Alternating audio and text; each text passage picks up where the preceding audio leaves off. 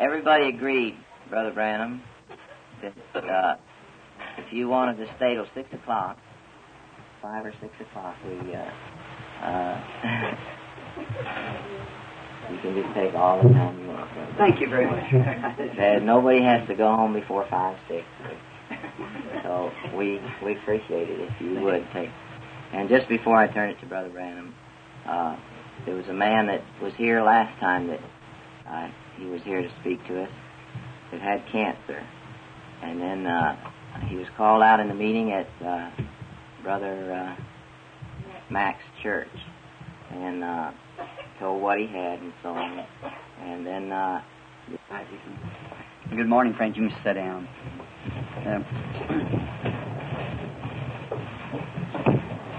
It's good to be back on the backside of the desert.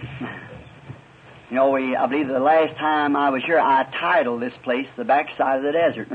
That's where we usually find the Lord, or where it was found one time when Moses was herding the sheep at the backside of the desert.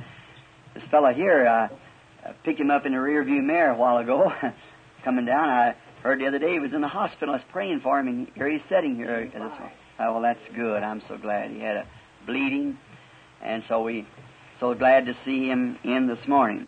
Sorry to hear about this brother that was with us the last time here. He's got cancer in the hospital. We know that we only have one avenue out of this, and that's the avenue of death. We all have got to walk that path, whether we, the most righteous, the most holy one of us, we pack one another over the other one's grave. And yet Jesus said, "He that believeth in me shall never die." But what the death is there is not what we call death. Like when Jesus spoke about Lazarus, he said, "He sleepeth." And they said, "Well, he does well if he sleeps." Then Jesus had to tell them in the language they knew. See, he's dead. He said, "And for your sake, I'm glad I wasn't there, but I go wake him." And that's when he made that wonderful quotation we have in the Scripture. He that believeth on me has everlasting life, shall not come into the judgment, but pass from death unto life. I am the resurrection and life. He that believeth in me, though he were dead, yet shall he live. And whosoever liveth and believeth in me shall never die. Never die. There's really no death to a Christian. Death means eternal separation. And now, as when we die, like in the physical body as we are now, we are separated from one another.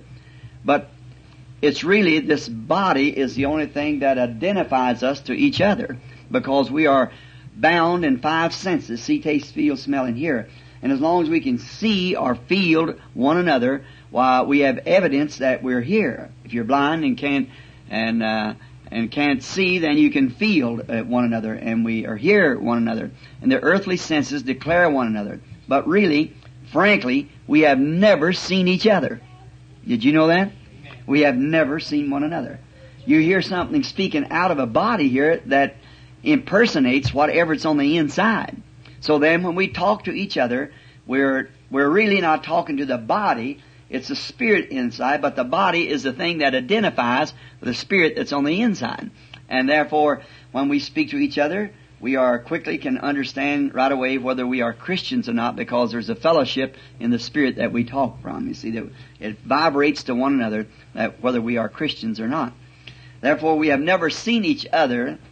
Jesus, no man has seen God at any time, but the only begotten of the Father has declared him. See, in other words, God was identified. The person of God was identified in the body, the Lord Jesus Christ.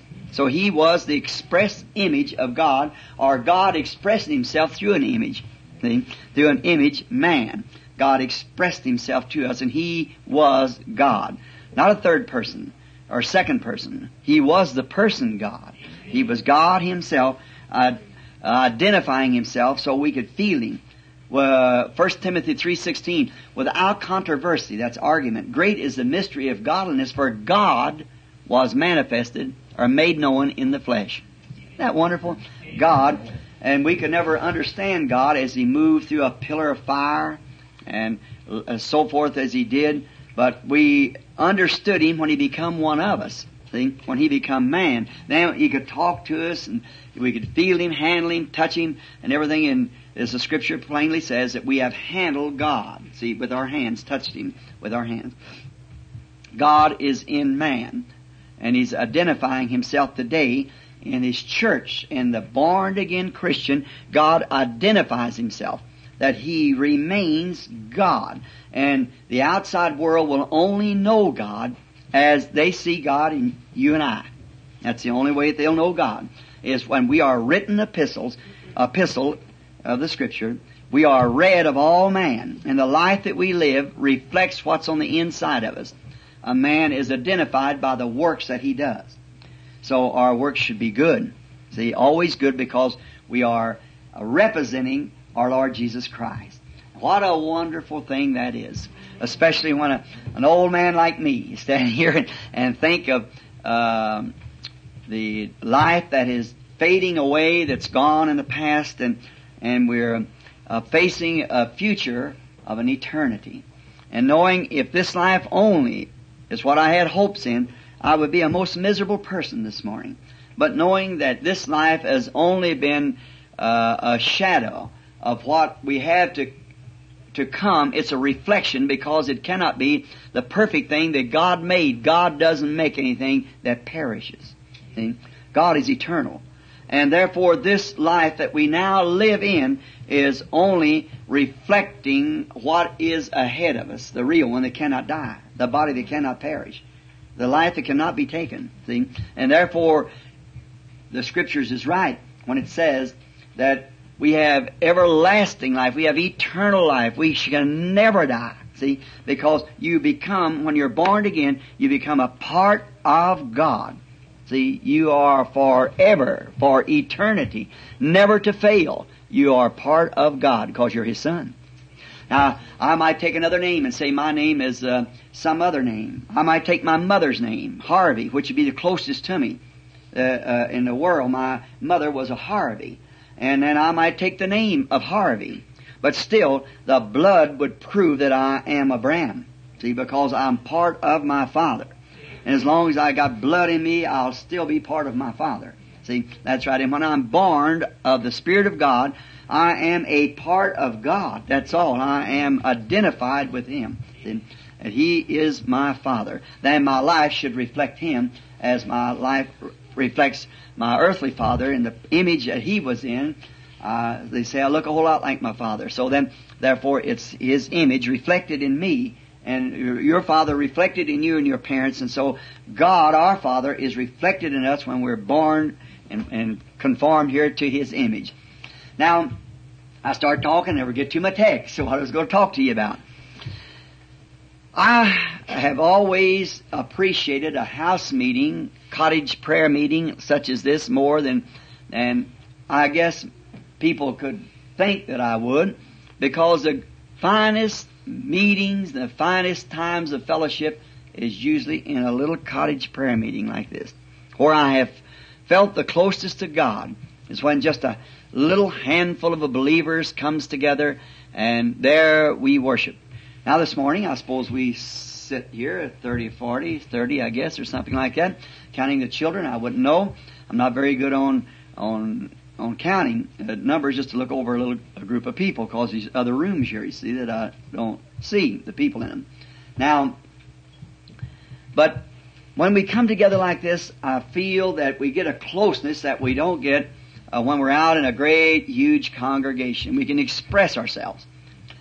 That's why this morning, and I thought coming down here, that I would speak to the congregation here this morning, and to its lovely little pastor. So glad to see many of my friends here, Strickers and all those that I haven't seen for some time.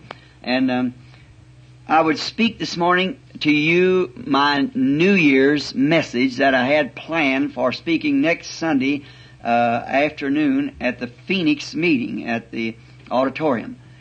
Because in here I thought maybe they're making tapes out there of it, that maybe the Holy Spirit would give me a better thought here amongst just a bunch of believers than perhaps it would be at Phoenix amongst, where the belief and unbelief and superstitions and everything's mixed together. And then if the brethren and letting the tapes out, it would be better to do it that way because you'd have a better tape from here.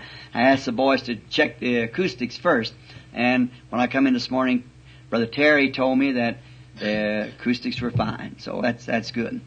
So now, let us first, before we approach this solemn affair, and I believe he said some of you are staying for lunch. You're going to have lunch here on the ground or at the house or something together. That's very fine. I just sure appreciate seeing you all get together. And I feel that my message this morning is addressed to the Church of the Living God. See, and which I believe this is a portion of it sitting here this morning.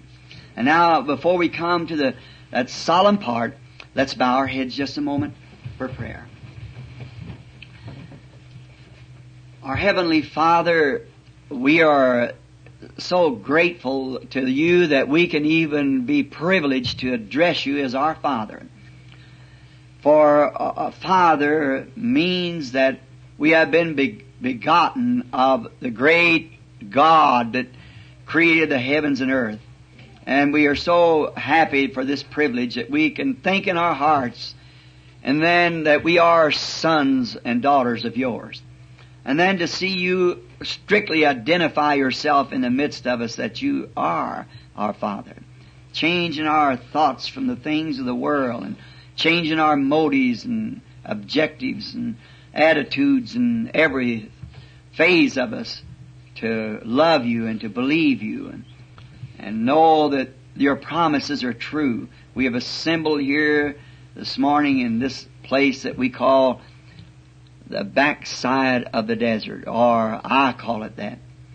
Thinking that reason I say that, Lord, is not to reflect anything upon this little group of people, but of anything that would be of a nature of being small.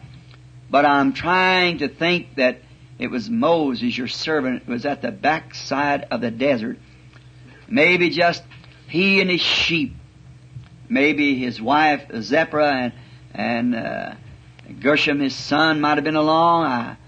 That I do not know, but it was there that they had an experience that changed that prophet from a runaway coward to the service of the God who had ordained him for the job on the backside of the desert. It was there that the pillar of fire that was made manifest for the first time in human life that we know of, that fire was laying back in a little desert bush, and it burnt not, but it was a glory of God reflecting itself through that bush, that Moses, the prophet, taking off his shoes, drawed nigh unto it and was commissioned by God to deliver a nation of God's people.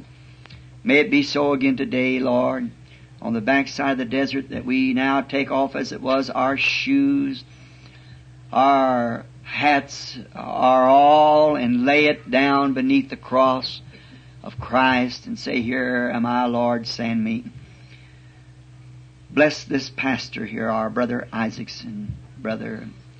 We pray that you bless him and his wife and his little ones, Brother Stricker, his wife and little ones, and all the others that's represented here this morning.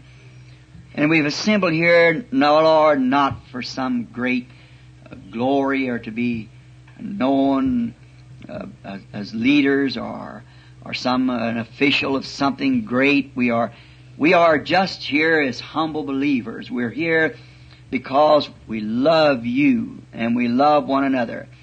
And as we see each other and as we congregate together, we find that it seems to be more of God gathers together as each believer assembles himself in one certain place. Jesus said, "If you'll do this in my name, then I'll be in your midst." And we know that you're here. Speak to us, Lord.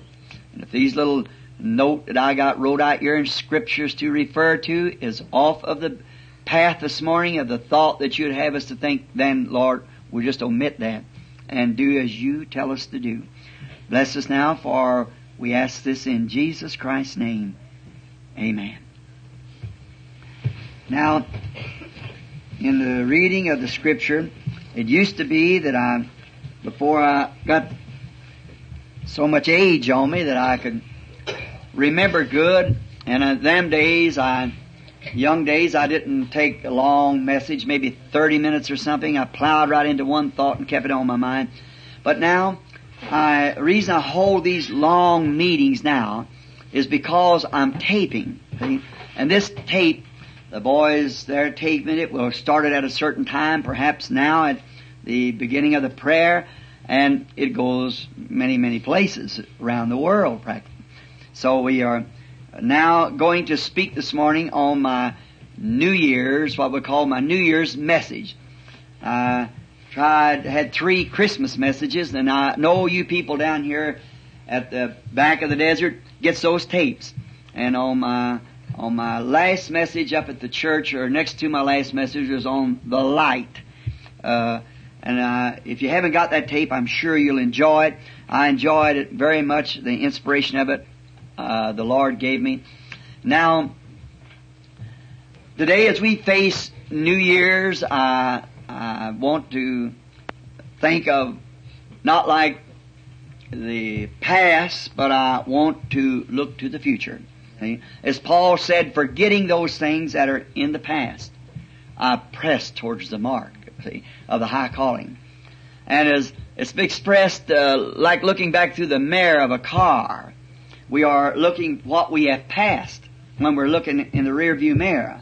Now, we're not trying to place the message today as looking through a rear view mirror. It would take too long. See, the things that the Lord has did, and you're all acquainted with the great things that our Lord has been doing.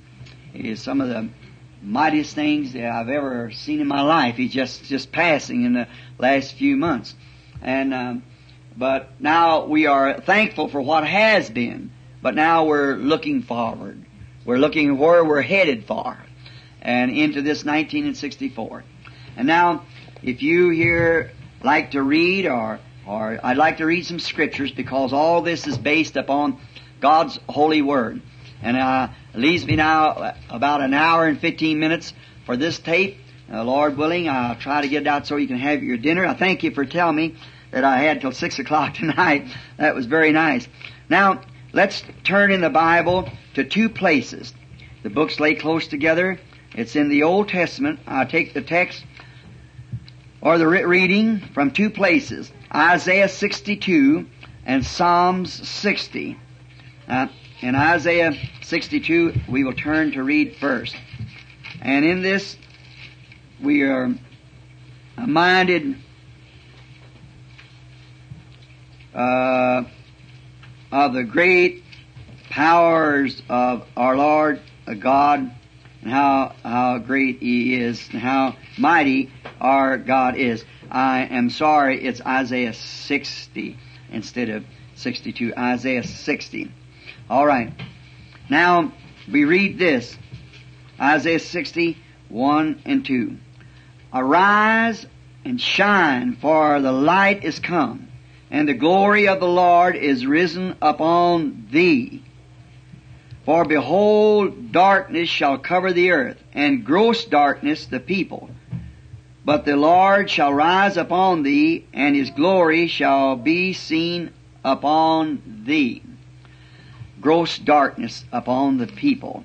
Of course, this is a prophesying of the day that we're now living. Now, let us turn then to Psalms. I believe that I may be a little confused where I wrote my scriptures down here when in a hurry last night and writing them, writing out this Psalms 62, 1 to 8.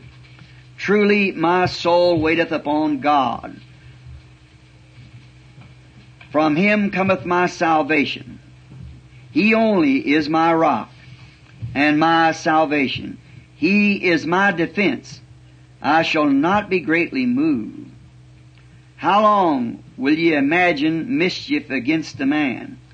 Ye shall be slain of all of you, as a bowing wall shall be, and as a tottering fence. They only consult to cast him down from the excellency. They delight in lies. They bless their with their mouth, but they curse inwardly. Selah. My soul, wait thou only upon God, for my expectations is from Him. He only is my rock and my salvation. He is my defense. I shall not be moved. In God is my salvation and my glory, the rock of my strength, and my refuge is in God. Trust in Him all the times. Ye people, pour out your hearts before Him. God is a refuge for us. Selah. Now, if you noticed in the scripture reading there in the Psalms, it kept saying, God is my rock. You know what a rock represents in the Bible? A rock in the Bible here represents the revelation of God. See? God is my revelation. He is, see, the revelation of the Word is the rock. Because Peter, one day, when Jesus had asked the question, who does man say I, the Son of Man, am? And one of them said, some of them say you are Moses or the Elijah, Jeremiah, one of the prophets. But that wasn't the question, who do you say I am? Peter spoke up these famous words and said, Thou art the Christ, the Son of the living God. He said, Blessed art thou, Simon, son of Jonas, for flesh and blood has not revealed this to thee, but my Father which is in heaven. And upon this rock, see? And David speaking here, God is our rock. God is our rock when God has been revealed to us. That becomes a rock. See? God is our rock. Now, my text for this morning is a odd word, shalom. Shalom in the Hebrew means peace. And that's what I say to the church this morning. Shalom. That's peace. In Finnish it's called Jumalan Raha, which means God's peace upon you. Raha, God. See? God's peace. Shalom. My New Year's message is to the church elected in Jesus Christ for 1964. Not just the church groups, but the elect, the lady of the church, Christ's bride. See, that's who I'm addressing. We're facing here in our two subjects that we read, the two scriptures rather, a very contrast one to the other. In Isaiah it says, Rise and shine, for the glory of God has come upon you. The light is here. And then the very next verse he says, Gross darkness is upon this people. And then when we are in a mixture of light and darkness, and then my address to the church is Shalom, peace. Let's find out what it's all about. See? We are facing this year with both darkness and light. The world is in one of the most chaotic times of darkness that it's ever stood in. And yet it's standing in, again, the most blessed light that it ever shined in. And there is, the difference is just like it was in the beginning, when there was gross darkness upon the earth, and the Spirit of God moved upon the face of water and said, Let there be light. And God separated the light from the darkness. And I believe that we are now living in that hour again, that when God is separating light from darkness, and He's pressing it to the other side of the world, that the light might be made manifest. And we are, the church, the reason I'd say shalom to them is because that it's God's peace. That's what I want to bring to you this morning for the New Year's. Not looking back, but we're looking forward to the breaking of a new day until there is something great laying ahead of us, where the years has been the joy that we've looked forward to, the pressing coming of the great light, and now we can see it breaking over the horizontal realm, breaking between mortal and immortality. We see it breaking between heavens and earth, from an earthbound sickness and troubled world into the bright shining day of an immortal life and an immortal body and an immortal earth that should never pass away. It's Shalom unto the church. Now, it's light time coming for the believers, but a gross darkness for the people. The other day, we was talking, the wife and I, and we were talking about the hour that we're living in. Now, the reason I chose this place, I felt like I could just lay down and talk to you. See? It's there seems to be a time that's upon the people that it's the most pathetic time that I could think about. I have constantly done my very best to try to, in disagreeing with man in religious terms, but if I couldn't take his hand afterwards, no matter how sharp the thing might be, and take hold of his hands and say, this is in the light of a better understanding between us, and still love the person, not just say it from my lips but from my heart, then I'm no subject at all to go out there and to try to talk to people. Because, see, we must do that. We must love the person. See?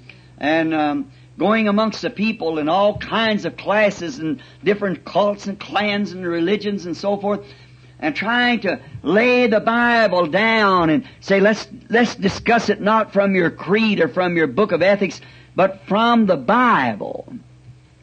And then not maybe sometime man get up real sharp, but if I got one thought that I didn't like that person, then I know one thing: the Spirit of Christ has departed from me.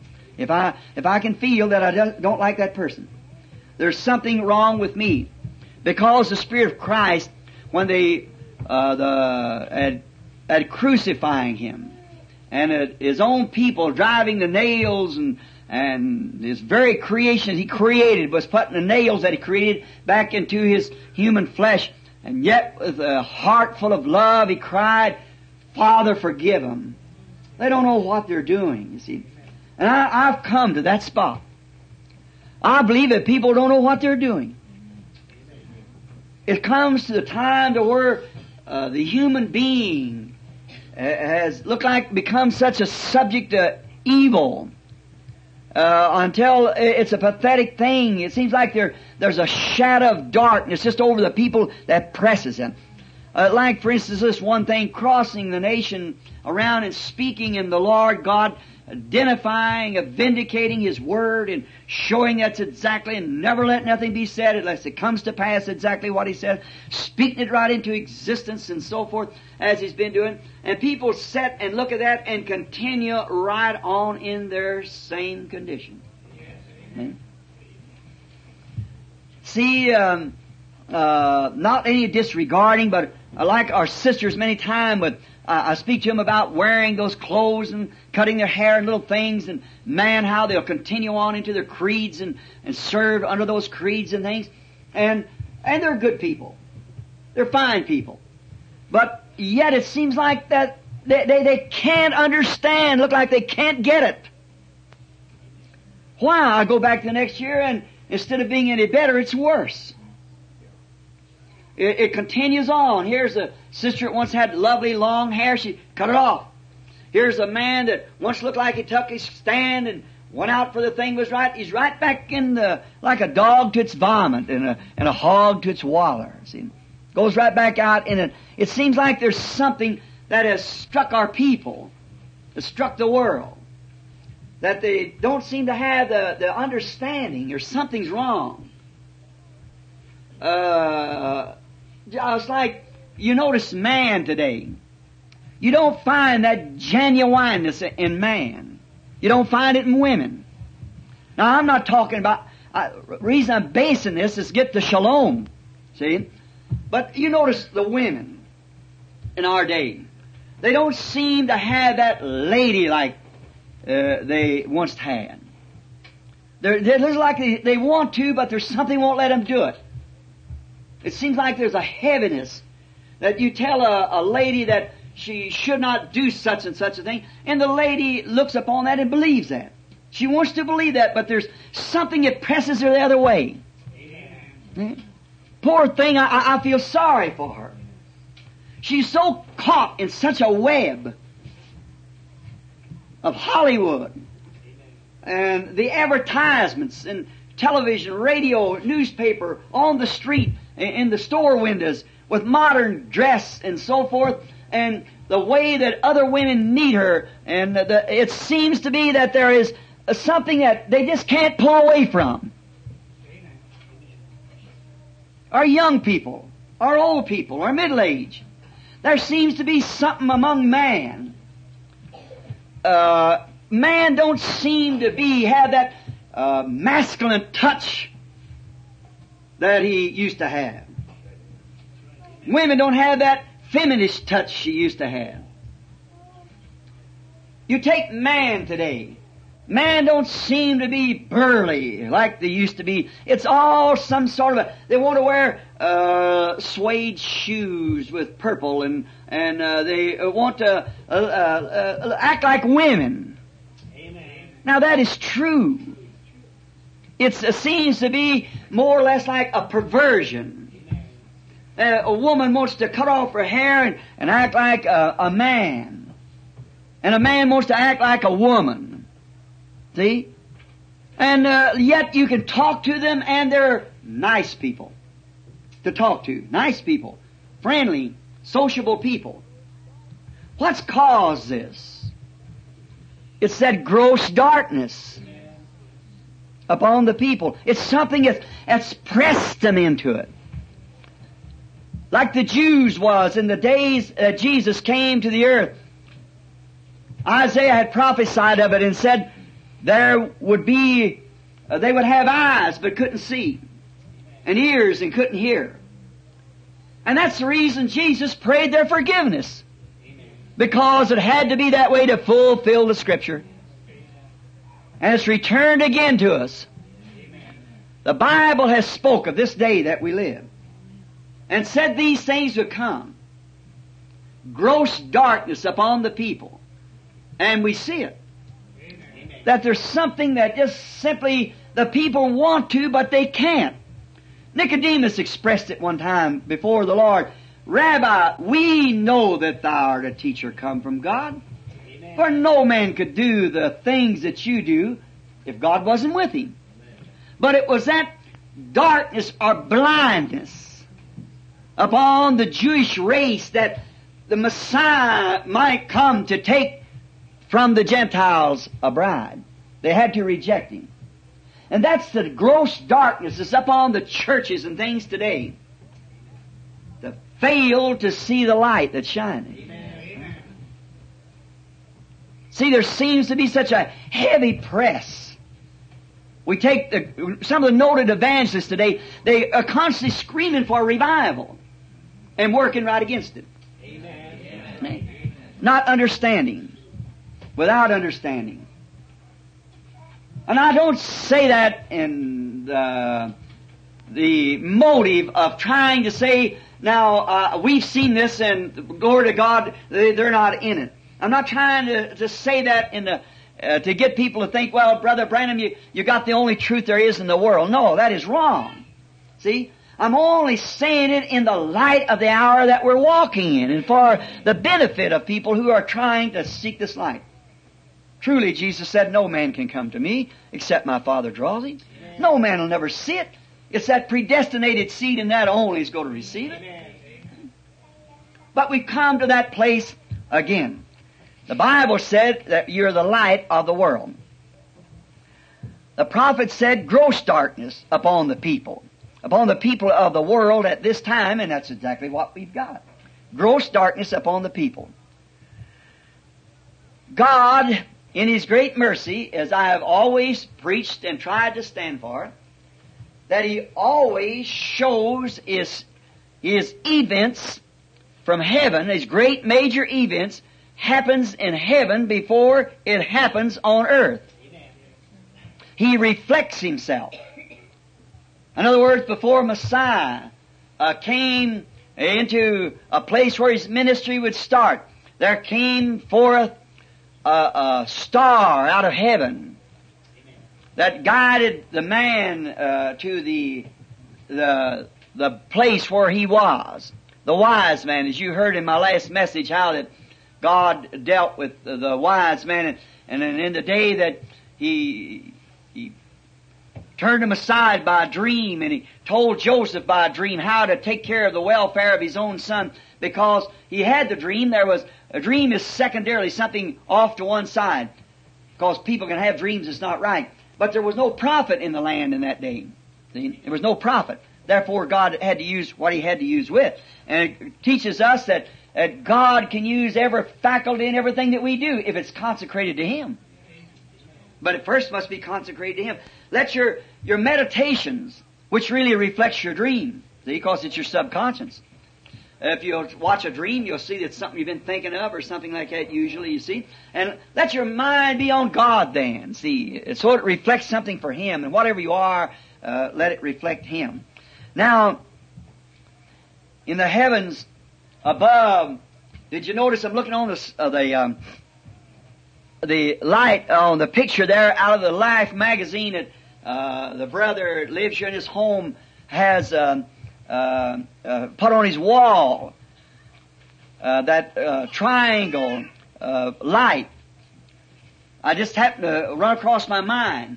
If any of you has the Lamsa Bible translation, if you'll notice over the cover of it is a triune Trinitarian light, a three-cornered light like a halo. And when Dr. Lamsa, a friend, my personal friend, was translating the Bible, that is the old Hebrew symbol of God in the true Trinitarian way that He is. Not three gods, but three manifestations of the same God. Father, Son, and Holy Spirit. The light is one complete circle of light in a triangle shape, which means that God will dwell in three offices: the fatherhood, sonship, and Holy Ghost dispensation, all the same God. But did you notice before the seven seals was revealed, before the great mysterious light showed forth in the heavens up here above Tucson, Flagstaff, where we were, Brother Fred, the two men was with me that morning when that we've been told months and months ahead of time would happen. Both Brother Fred Sothman and Brother Gene Norman sitting here this morning when it was there when the blast went off.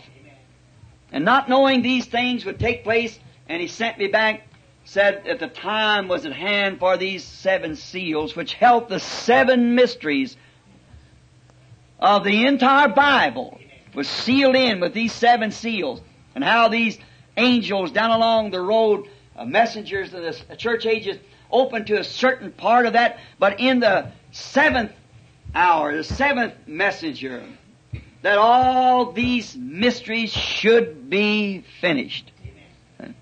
The seventh earthly messenger. See, this angel that he speaks of then was on earth. Angel means messenger. And then after that he saw another angel coming down, not the earthly angel that had been given the message here, but another mighty angel came from heaven with a rainbow over him, and set his foot on the land and sea, and swore by him that lives forever and ever, time shall be no more. Amen. But before he broke forth on those seven seals to reveal them, that he showed miraculously, he showed it first in the heavens. Amen. That day they took pictures all across southern United States and Mexico. There it hangs down in the Life magazine. Still a mystery to them. Amen. But he declares it in the heavens. before He does it on earth. He always does that. He shows His signs in the heavens first. And even in the zodiac, I'm not going back to teach zodiac, but I'm just showing you the heavens declare it. In the zodiac, we find out in the constellations of the stars that He declared the whole Bible in the constellation of the zodiac. We find out there that He starts off, the very first figure in the zodiac is the Virgin.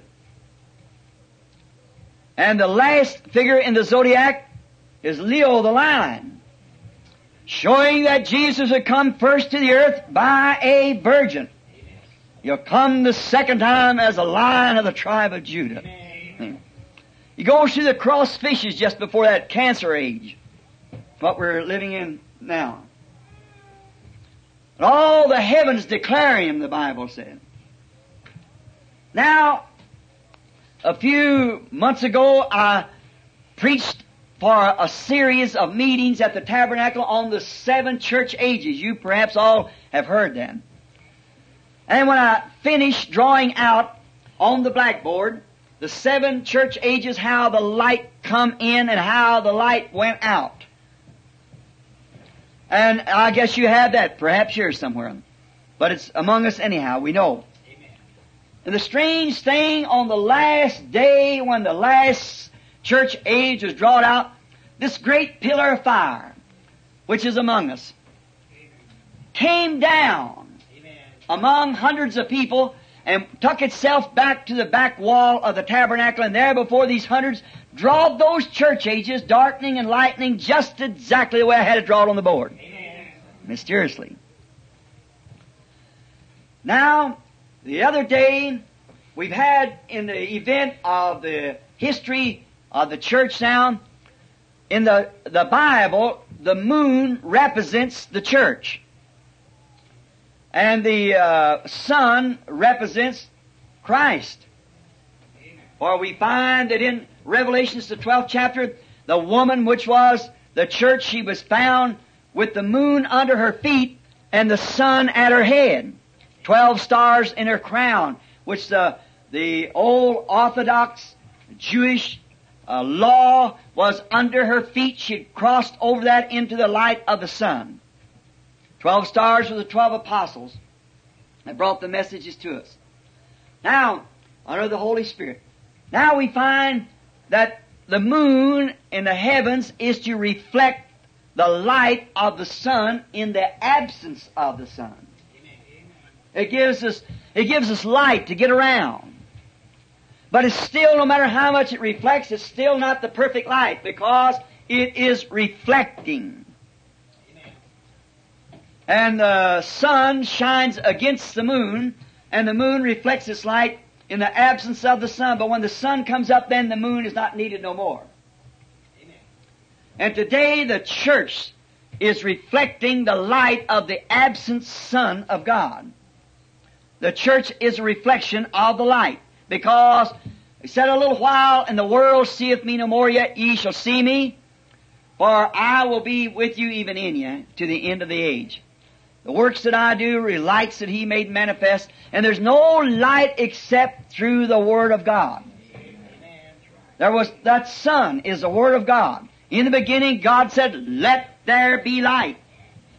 And when the manifested Word of God, when the Word of God was manifested, there was light. Amen. First God spoke it. What if it didn't manifest?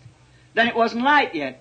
But when He spoke it, and then it was manifested, vindicated, His Word was a vindicated, light come into existence. Amen. That's the only way it can be done now. Amen. It's when the Word is vindicated. God's written Word vindicated, then it shows light. Amen. It's a portion is lit or put out for each age. We find it in the church ages. We find it in the Old Testament church ages. Each time that there come a time for a certain manifestation of the journey, there was a prophet came to the earth, and the Word came to the prophet, and he made that Word live. Amen. And when that Word was identified, it reflected God. And there was the age, there was the light. That's the way light comes today.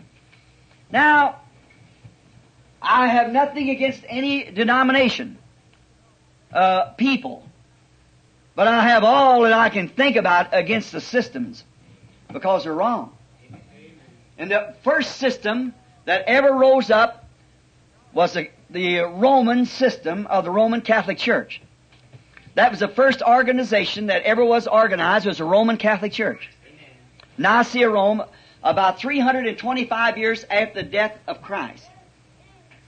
325 came forth the Roman church organization that put the people together and blended out anything else that was contrary to it. That's where they got their strange doctrines and started off in a system away from the Word. And now that church, since that time, has exactly reflected darkness. Because at that time we go through what we call the Dark Ages. About 1,000 years. It's known to all historians and Bible scholars and so forth as the Dark Ages. It's when the Roman Church controlled everything. And this Roman Church is the mother of harlots, the Bible said in Revelation 17. She was a whore and mother of harlots. Now that is immoral, unclean living of a woman. Both of them is the same thing. Both the same. So if harlot, it'd have to be a woman. So therefore, you notice it's not harlot, but harlots. See? She is her singular whore. Then the churches is called harlots.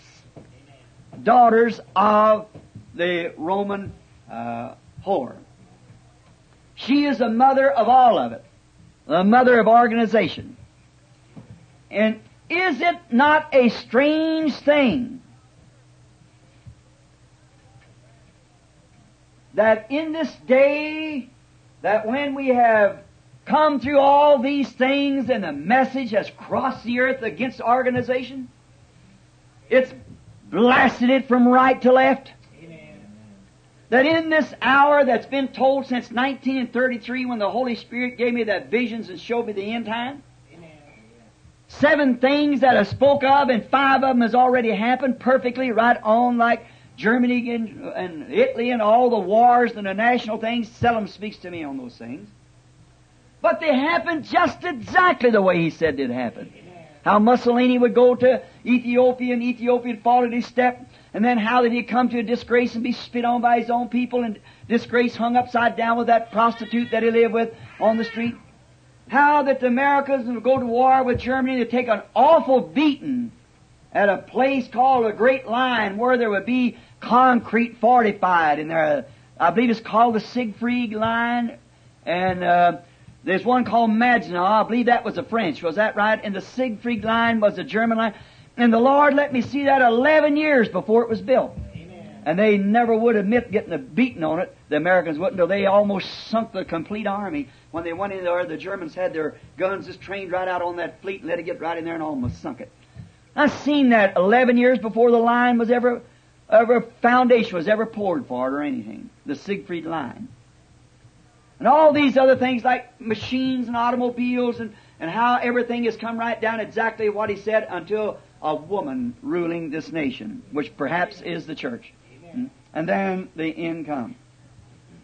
Now, we find that in all this thing and how I've blasted against organization, isn't it a strange thing that the Pope of Rome would leave Rome for his first time to go back to Jerusalem? Amen.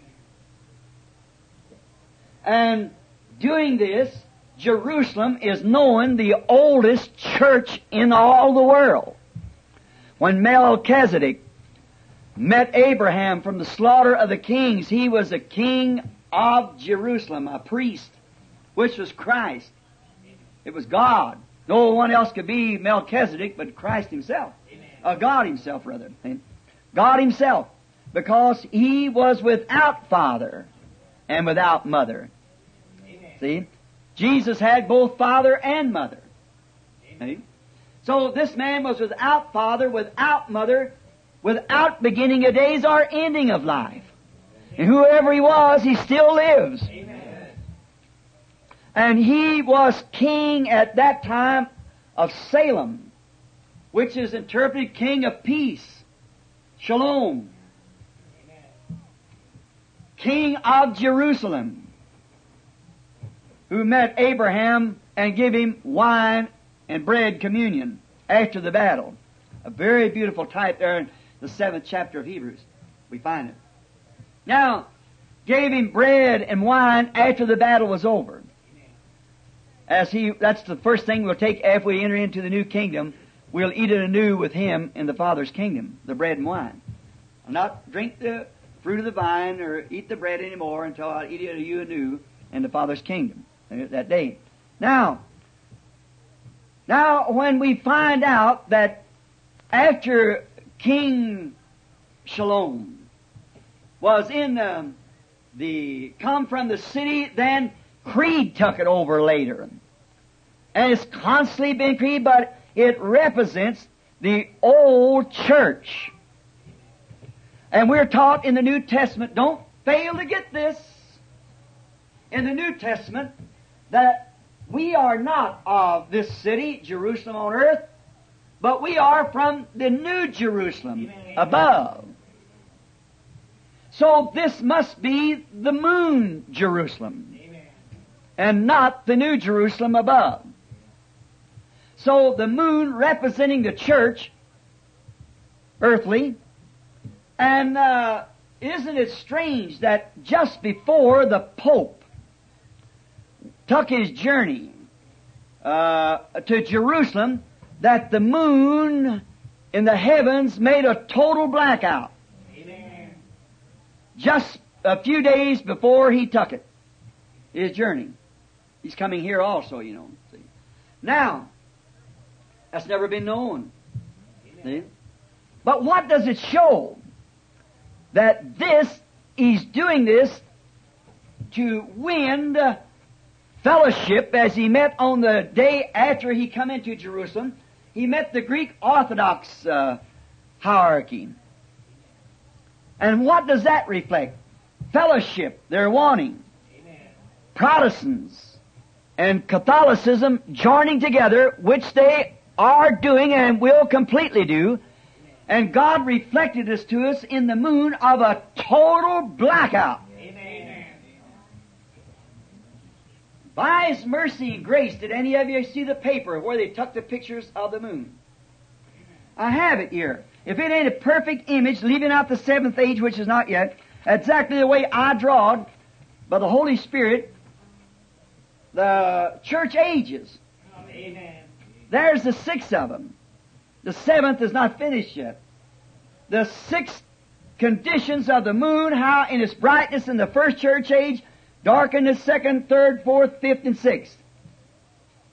Just the way the Holy Spirit let me draw them on the board and then identified them with Himself on the wall of the tabernacle 2 years ago.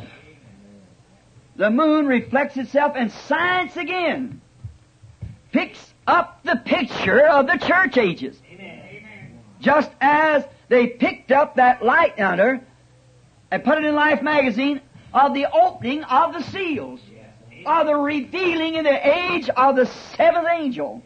Amen. In the days of His ministry, the 7th messenger, the mysteries of God, which all the mysteries has been along the ages, should be revealed, made manifest. It should be at that time. Amen. And He did it. Amen. His words don't fail. Isn't that a mysterious thing? God drawing in the heavens. The same thing that the whole same God let me draw on the blackboard. And then by Himself, that's 3 times He's perfectly identified it. Amen. And just before the Pope goes in to Jerusalem, which that was the church. The moon is the church, represents the church, and before the church, the shadow of the world crosses the moon. And the shadow of worldlyism. Amen. The shadow of worldliness, worldly church, has swept across to black out the entire light of the Bible. The world got in the light of the reflection. Do you understand? The world crossed in the light of the moon and blinded out the sun. And the reflection of the moon that's supposed to be giving light to the earth, it was blacked out. And it come in and drawed the pictures just exactly like it did by inspiration before it happened. Now that was, I believe Sister Simpson was a Tucson paper. I don't know if Sister Simpson, she didn't understand it then. She said, I cut out some pictures for you and some notes out of the paper and handed it to me. And I thought something strange. I went in there and picked it up and looked at it. And I said, there it is. Just exactly. See? Just what I've been looking for. And there it was in the paper. Sister Simpson might tell you what paper it's in if you want to get a copy of it. And what's that? Evening edition of December the 28th. See, before he went to Jerusalem to block out its light, or what access it does have, what time, position, and what rights it has to shine. Now it's cutting it off altogether for the last age, the seventh church age, where she goes into darkness.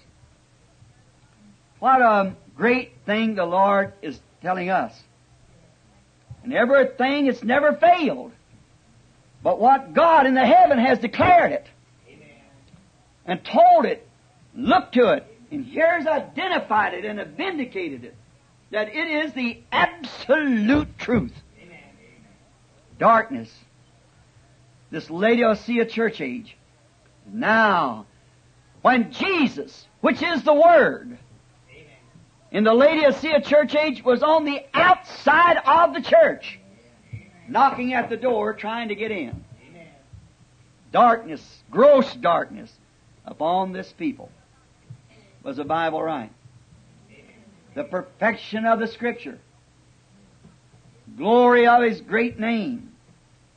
The Pope's visit was a sign of the churches, blackening out His manifested, the manifested light of the world was the Bible. Jesus said He was the light of the world. The Bible said that He is the Word. And the manifested or the vindicated Scripture is the light.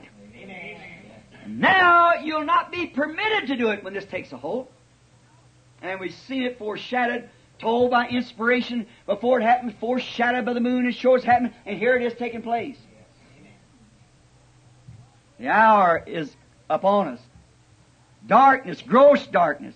Gross darkness on the people now. That's what it is. What does it all mean? Where are we standing? What hour are we in? How close are we to the coming? Well, they say when they have a revival, fear not, little flock. It's your Father's good will to give you the kingdom. All right. What does it mean? God has begun to separate the light from the darkness. See? Pressing it behind, like He did in the beginning, to show the dawn of a new day. The church ages are fading out. Pardon me. The church ages are fading out. God is pressing the darkness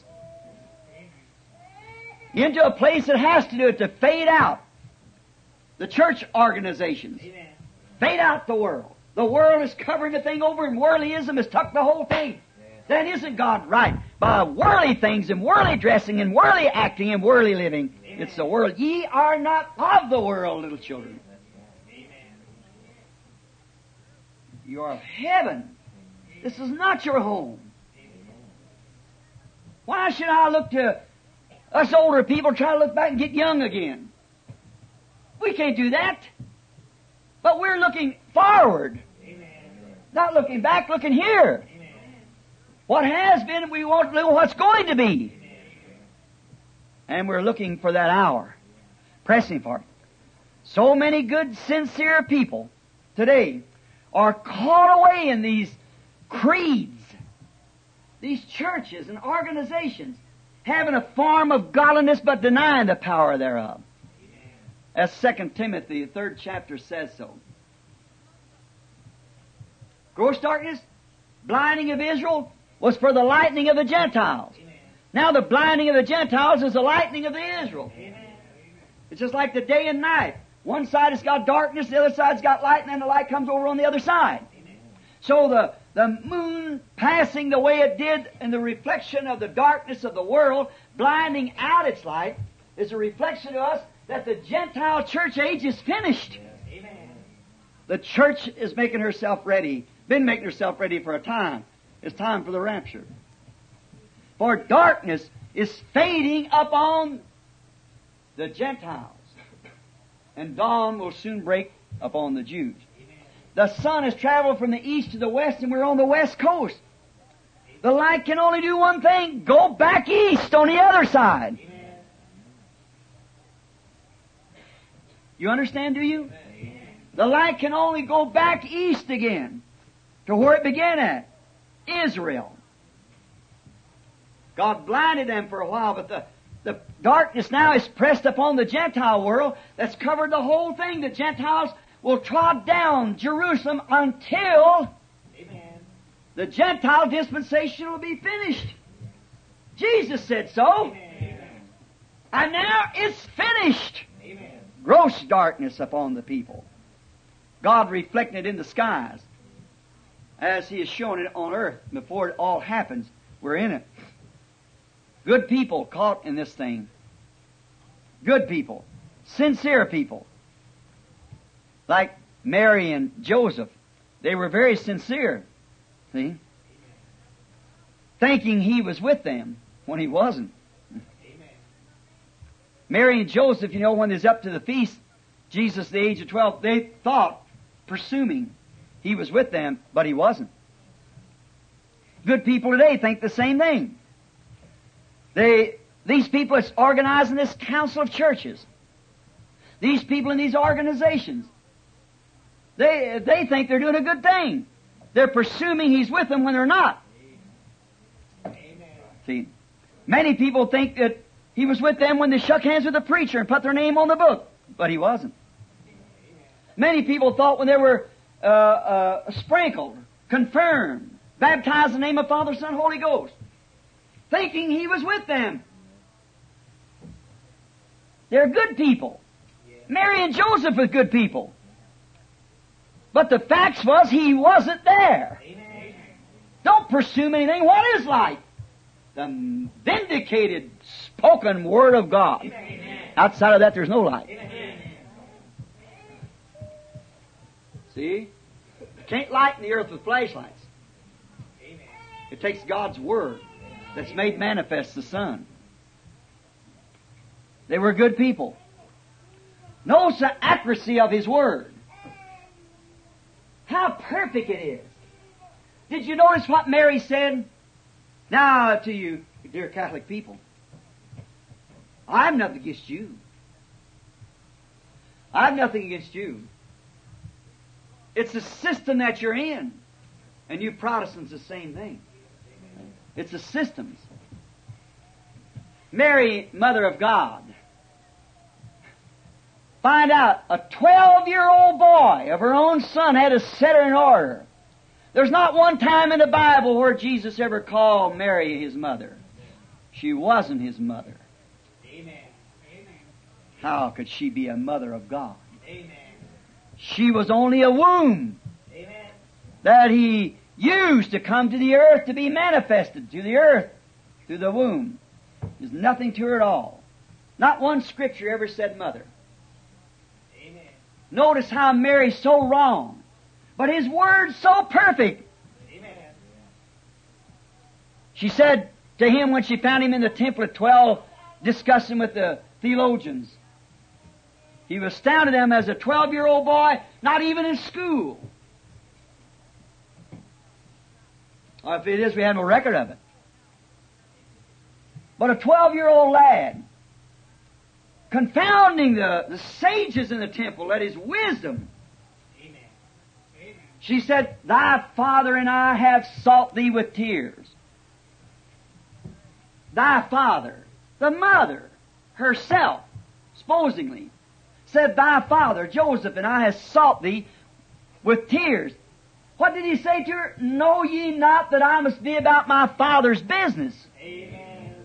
If it had been about Joseph's business, he'd been making houses or in a carpenter shop. Amen. But he wasn't Joseph's son. Amen. I'm about my father's business. Amen. Correcting these denominations and creeds and things I hear. I'm about my father's business. He never admitted Joseph was his father. But Mary did. And he turned back around and straightened her out. Amen. She said, Your father and I have sought you. He said, I'm about my father's business. Showing Joseph wasn't his father. His words are perfect. Amen. See? But Mary and them, just presuming that, well, see what it was? She got carried away. Amen. She wanted to show before these priests and things that she wasn't the type of woman. And she, in doing that, she absolutely tore the foundation out from under her testimony. Amen. After she had testified that an angel had come to her and said, Thou shalt conceive and bear a son, knowing no man, a virgin-born son. Here, before the high Sanhedrin, she says, Joseph, your father here, and I have sought you. And that 12-year-old boy said, I'm about my father's business. He rebuked her. That isn't my father. See the church today? Carried away with counsels and things of the world. Amen. Now she's blacked out. Amen. God's rebuking her. Amen. Never did Jesus ever call her mother. One day she came to visit him at his meeting in a house, something like this. Someone come said, outside the door there, your mother and brothers wait for you. He said, Who is my mother? My brothers. Who are they? Looked round upon his disciples and said, They that do the will of my Father is my mother, my brother, my sister, so forth. That's who it is. And at the cross, when he was dying, he said to John, a young disciple, he said, Behold thy mother. Woman, behold thy son. Son, behold thy mother. See? Never claimed himself. It wasn't her son. It was God's son. Amen. She was just the womb. This is a house this morning. But it's not the church. Amen. The church is in you. Amen. Christ. Amen. The spirit of the mortals is sitting here met together in heavenly places. Amen. It's Christ, not the house. The house is all right. It's serving its purpose. But it's only used for a meeting place. Amen. Mary was only a womb Amen. that he used to come to the earth to identify himself amongst the people. Not the mother of God. No more than this house is the church of God. It's just used for that. Yeah, many friends think now, good people like Mary and Joseph think that he's with them in doing this. But as they were then, so are they now, mistaken. They thought they was with him, but they wasn't. But when they was baptized, people might thought, I received him when I accepted him, was baptized. That isn't it. The spoken word reflects itself. But the elected, what about the light? Now, I've been talking so much on the dark, and I've got half my time up. 11:30. Now let's turn it back around. Gross darkness is upon the people. Now what about the light? He said gross darkness would be upon the people, but there would be light. Rise and shine, for the light has come. Amen. How can there be darkness and light? It's got to be separated. Amen. And only one thing separates it, the Word. Amen. Manifested. Amen. Separates. It presses it to the other side of the world. Here's the darkness on the earth. But when the manifested Word of God, the Son, which was spoken into existence by the Word, shows itself, darkness runs to the other side. Amen. And that's what's taking place now. Amen. Darkness separating itself from the light. Now to the elected church in this dark hour, which we could stay on that for hours, but I think I've said enough to you understand what the Scripture means when I said gross darkness upon this people. Now I say to the church, Shalom. Hey, God's peace. Peace. Ever true Hebrew when he meets another, Shalom. In other words, good morning. God be with you. God's peace go with you. It's a good morning. How do you do? It's breaking day. Church, it's darkness upon the people, but it's good morning to the church. Christ is appearing among us.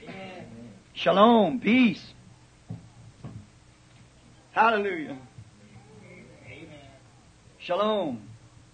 When we see darkness settling, darkness just before day, we know that the morning star is hanging out to introduce the coming sun. That's when the morning star shines. It's the going between. It's always darkest just a few minutes before day. The blackout comes.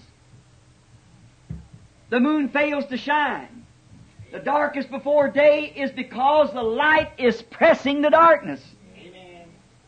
But the morning star comes out and says, good morning. Amen. Shalom. That's Him among us. His Word being identified. Amen. Shalom. The great day is fixing to break. When the morning breaks eternal, bright and fair. When His chosen ones shall gather to their home beyond the sky. When the roll is called up yonder, I'll be there. Our names are on His book. We'll be there. Shalom, good morning. Peace be unto you.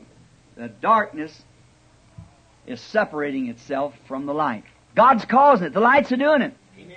See, the lights press itself in such a way until the darkness has to congregate together. Amen. They've had a chance to accept it and they wouldn't do it. Amen. So it's condensed itself. Amen. And they do that by the putting the church together in a council of churches and unite it with the pagan darkness. Amen. When they so firmly disagree with one another, but yet they had to go together to make the night come upon the people. Isaiah 6:1 says, arise and shine, for the light has come to you. Rise and shine. The light has come. The word light is vindicated again. Amen. The light vindicated again God's Word. So that you can see God manifested in His promise of the light of the day, or the Word given to this age. Amen. Amen. See? These promises is made for this day. These promises that were said by the prophets and by Jesus Himself. In this day, God in sundry times, Hebrews 1. God in sundry time and divers manners spake to the fathers through the prophets, but in this last day, through His Son, Jesus Christ. Amen. The great light that hung in the wilderness, which was at Moses forsook Egypt, esteeming the reproach of Christ greater treasures than that of Egypt. The same one that met Saul on the road down to Damascus.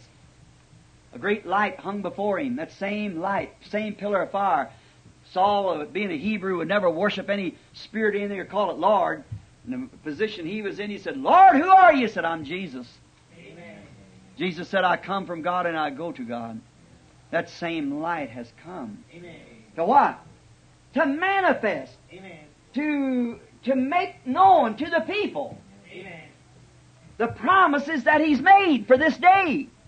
Manifested light of the day. The darkness is darkened. When He come, He was the light of the day.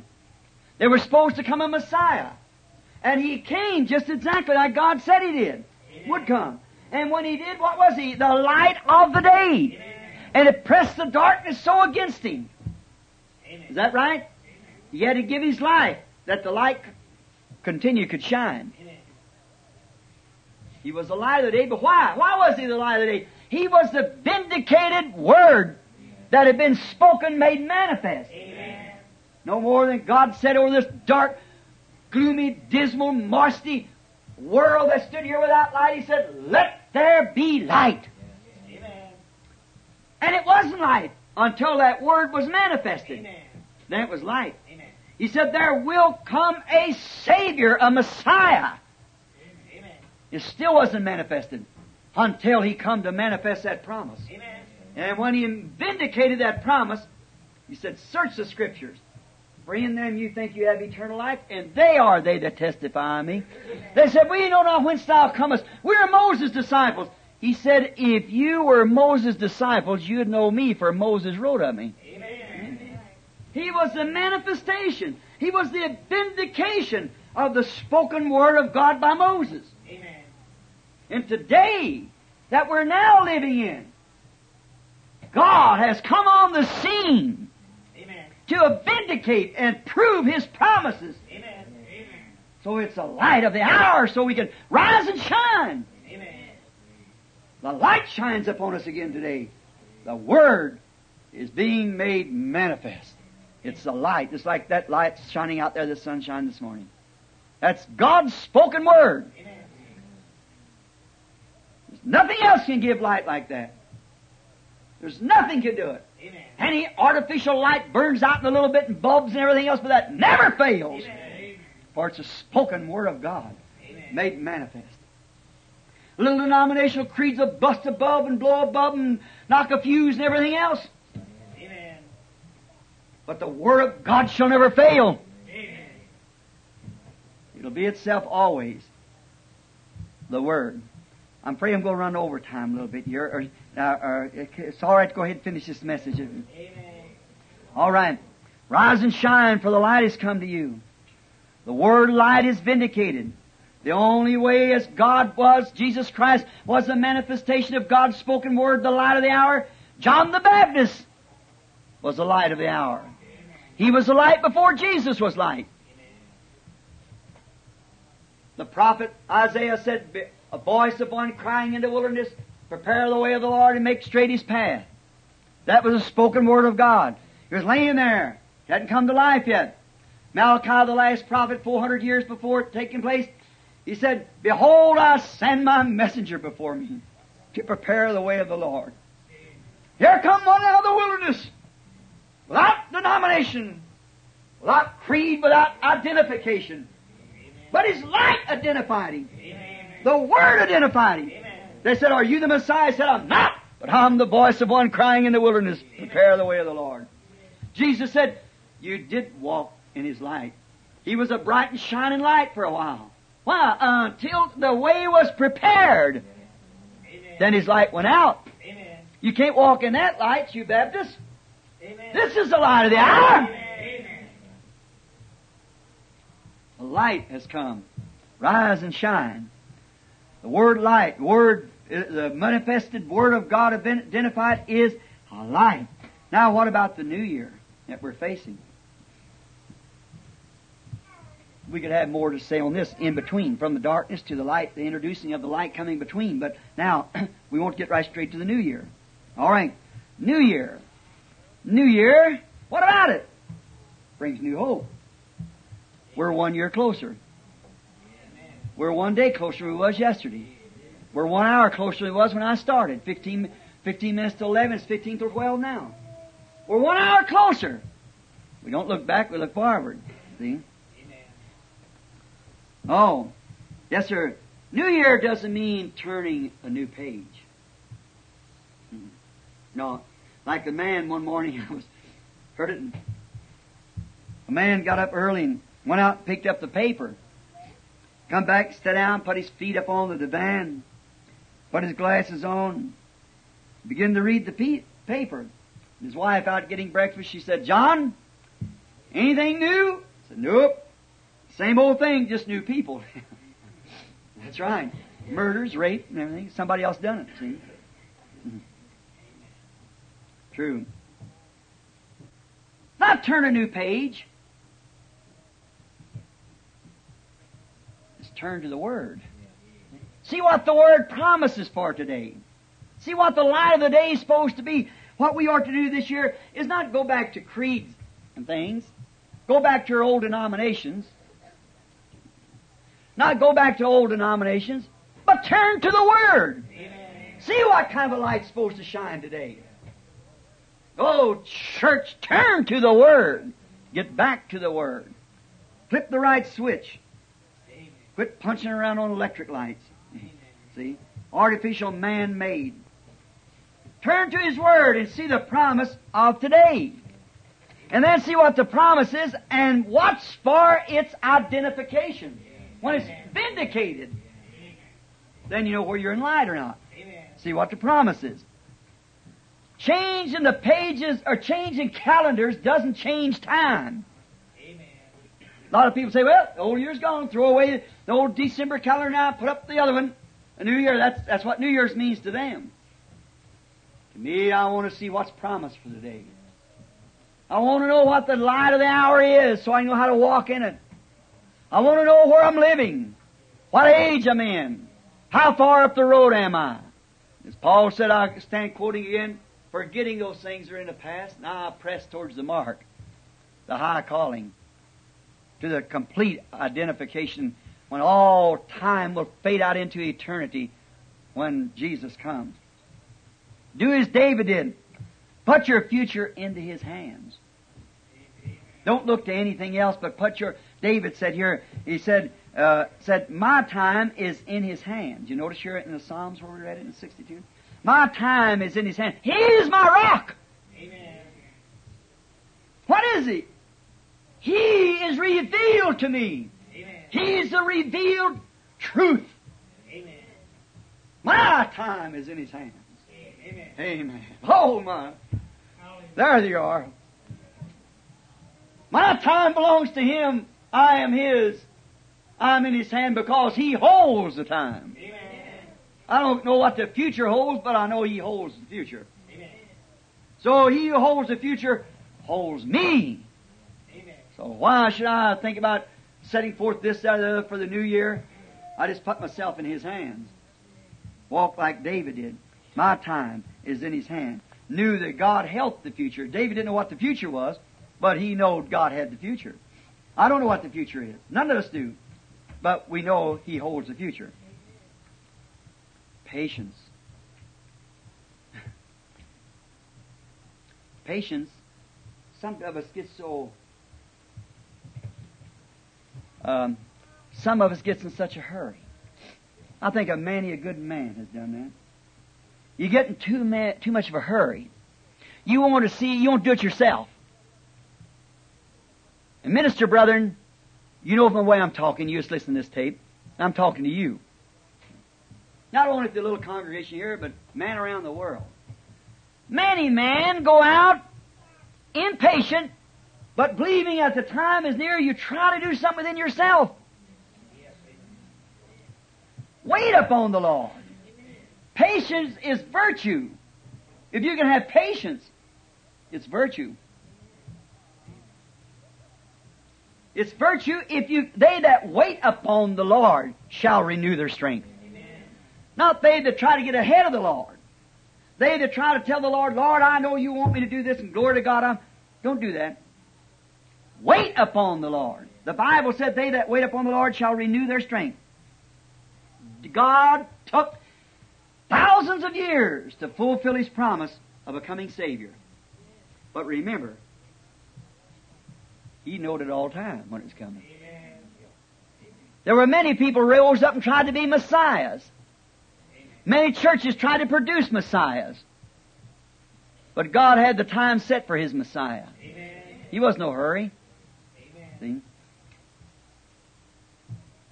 In doing the time of this, He showed many types of Messiah. He showed it all the way from Adam to the Messiah. Amen. First and last Adam. Amen. One of them of the world and the other of heaven. One earthly and the other heavenly. One come down from heaven, the other come off the earth. But promised a Messiah.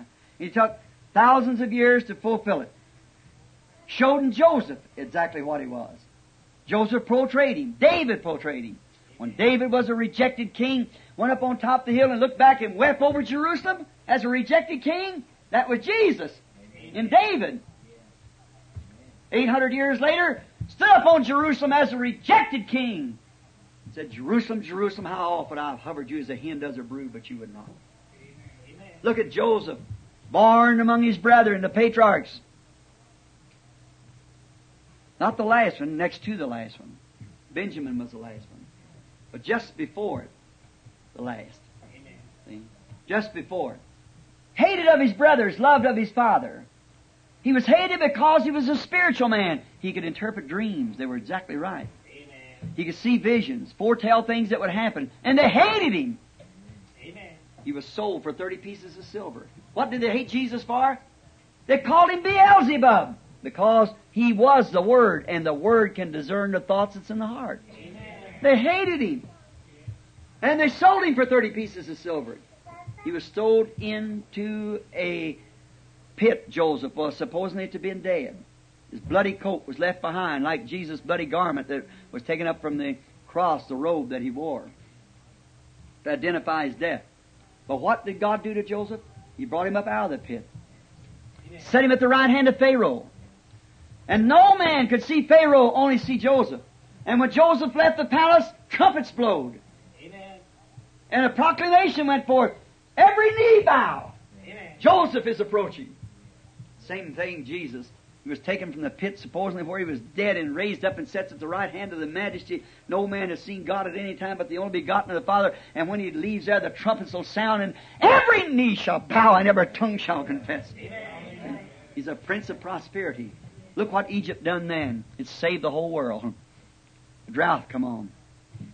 So will it be at the coming of the Son of Man. Every knee shall bow, and every tongue shall confess to him being. He was all showed in types. But God knew exactly when he would come. Amen. He knowed exactly when he'd come. No matter how many they had before that, he had his Messiah. He showed them in types what was coming. Just exactly like he showed us in 7 church ages what would come. Just exactly what he showed us what would come when he set that light up there in Revelation to it to show the world. When he sent the 7 angels to reveal the 7 messengers that had been down through there and show the loose ends. Each angel coming each day and revealing the loose ends that Luther left and Wesley left and Pentecost left. Amen. It's all represented in there. And in the very type and shadow of the great Shalom. Amen. Jehovah, Yahweh. See? Exactly. Floated in the skies, and there's a mechanical eye taking a picture of it. Amen. Thank the Lord. Shalom. Peace. Don't be weary. Jesus is here. His great light has come to us, and we're thankful for it.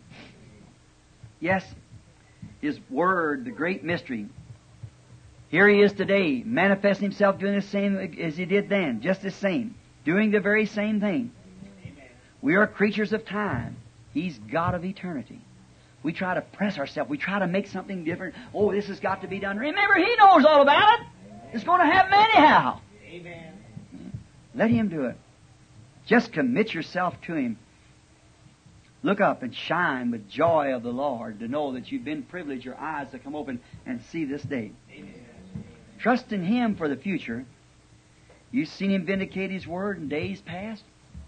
He that vindicated His Word in days past and made all these other things happen just exactly to the hour that we're living. Everything exactly to the 7th angel's message. Both showed it in heaven on earth and made it known 3 ways. Amen.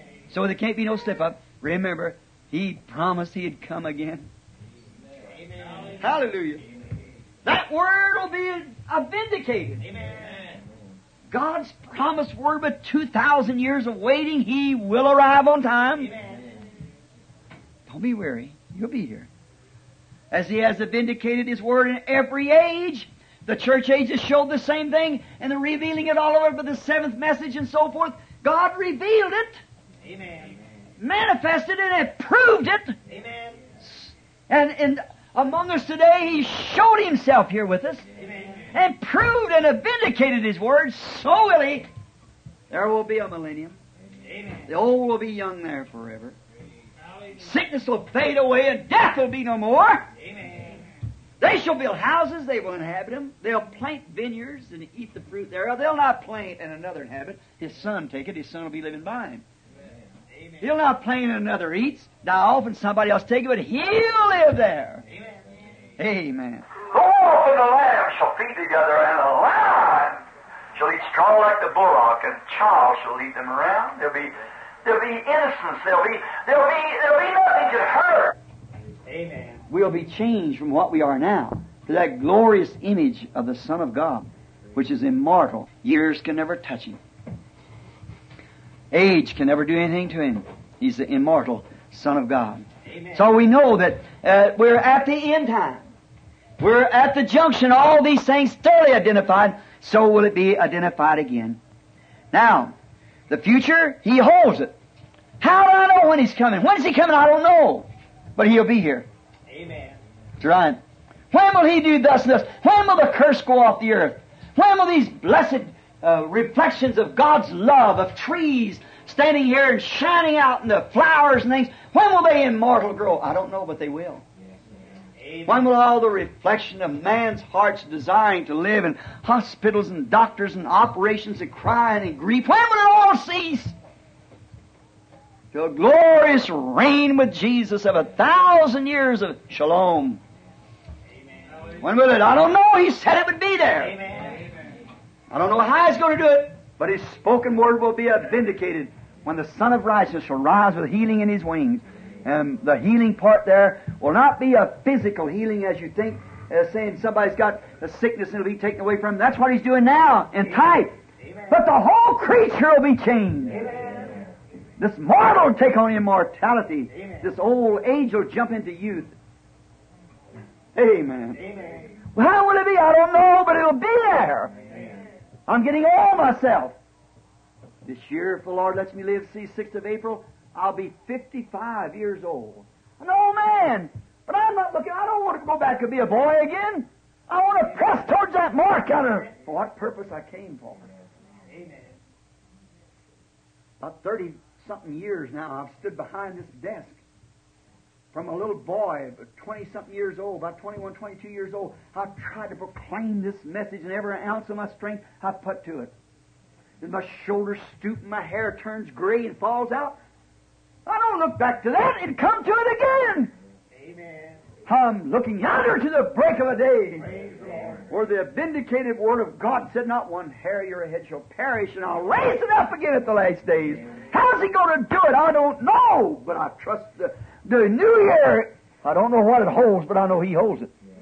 Amen. That's the hopes of New Year I have. If He comes, amen. If He doesn't come, I'll still be working if He spares me. I just trust the future to Him. I don't know what it is. I just trust it to Him. You've seen Him vindicate His Word, so you know it's going to be done. His Word. You say, Brother Branham, how do you get that? Well, let me give some thought here just a minute. Do you know what a symphony is? I know you do. It's a music. It's a drama. See, they act it out. Now, you little children, so you'll understand. You remember in school, I believe you have, what is that little Russian symphony? Sometimes they act out on the drums. You know, it's called, isn't it about the little woodpecker, you know, it got out into the woods and they had the flutter and the beating on the drums and things. And you hear it all as you go through the symphony, as they play it. I forget the name of that. Peter and the Wolf. That's right. Peter and the Wolf. Now that's a Russian symphony. See, they don't have little figures flying around playing out, but they play it on drums, and make the drums and the sounds and things. It plays it out. It acts it. So you understand what Brother Branham's trying to say. Now to you adults, the Scripture is God's symphony. Yes. Amen. Hallelujah. Amen. Amen.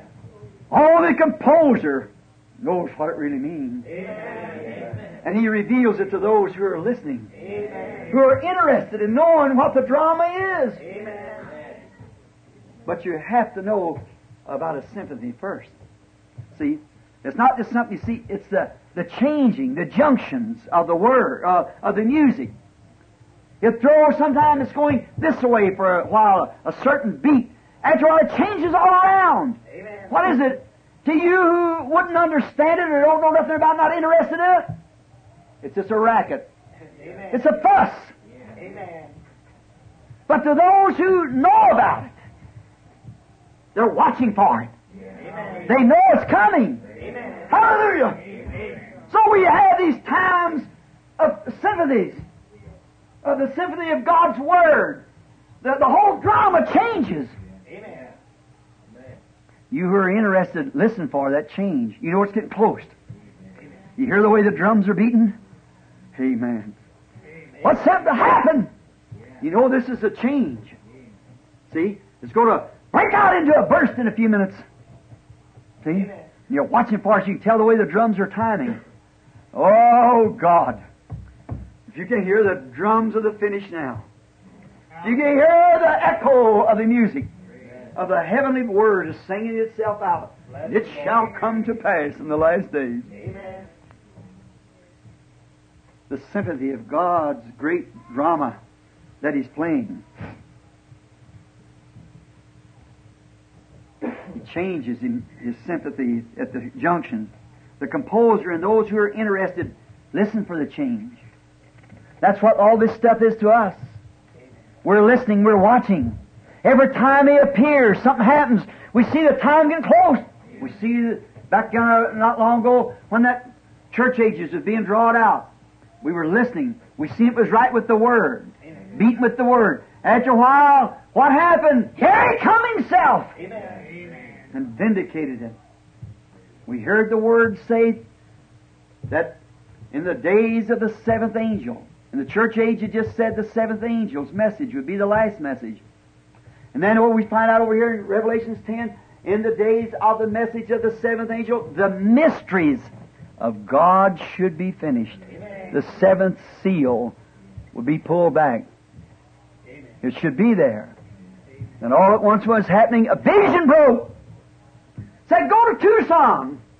Amen. A great noise will take place at this time, so you'll be thoroughly understanding and know it's sent. It'll just shake the earth nearly. Amen. All of you know about it. It's on tape months before it happened. Then it happened. Amen. There appeared in the skies. Shalom. Amen. What is it? It's a changing. Beats. The sympathy. Then one time he said about the third pull. How it would come by this one way. Then by knowing the heart. And then the spoken word. Amen. Jesus said, greater things than this will you do, for I go to my Father. John 14.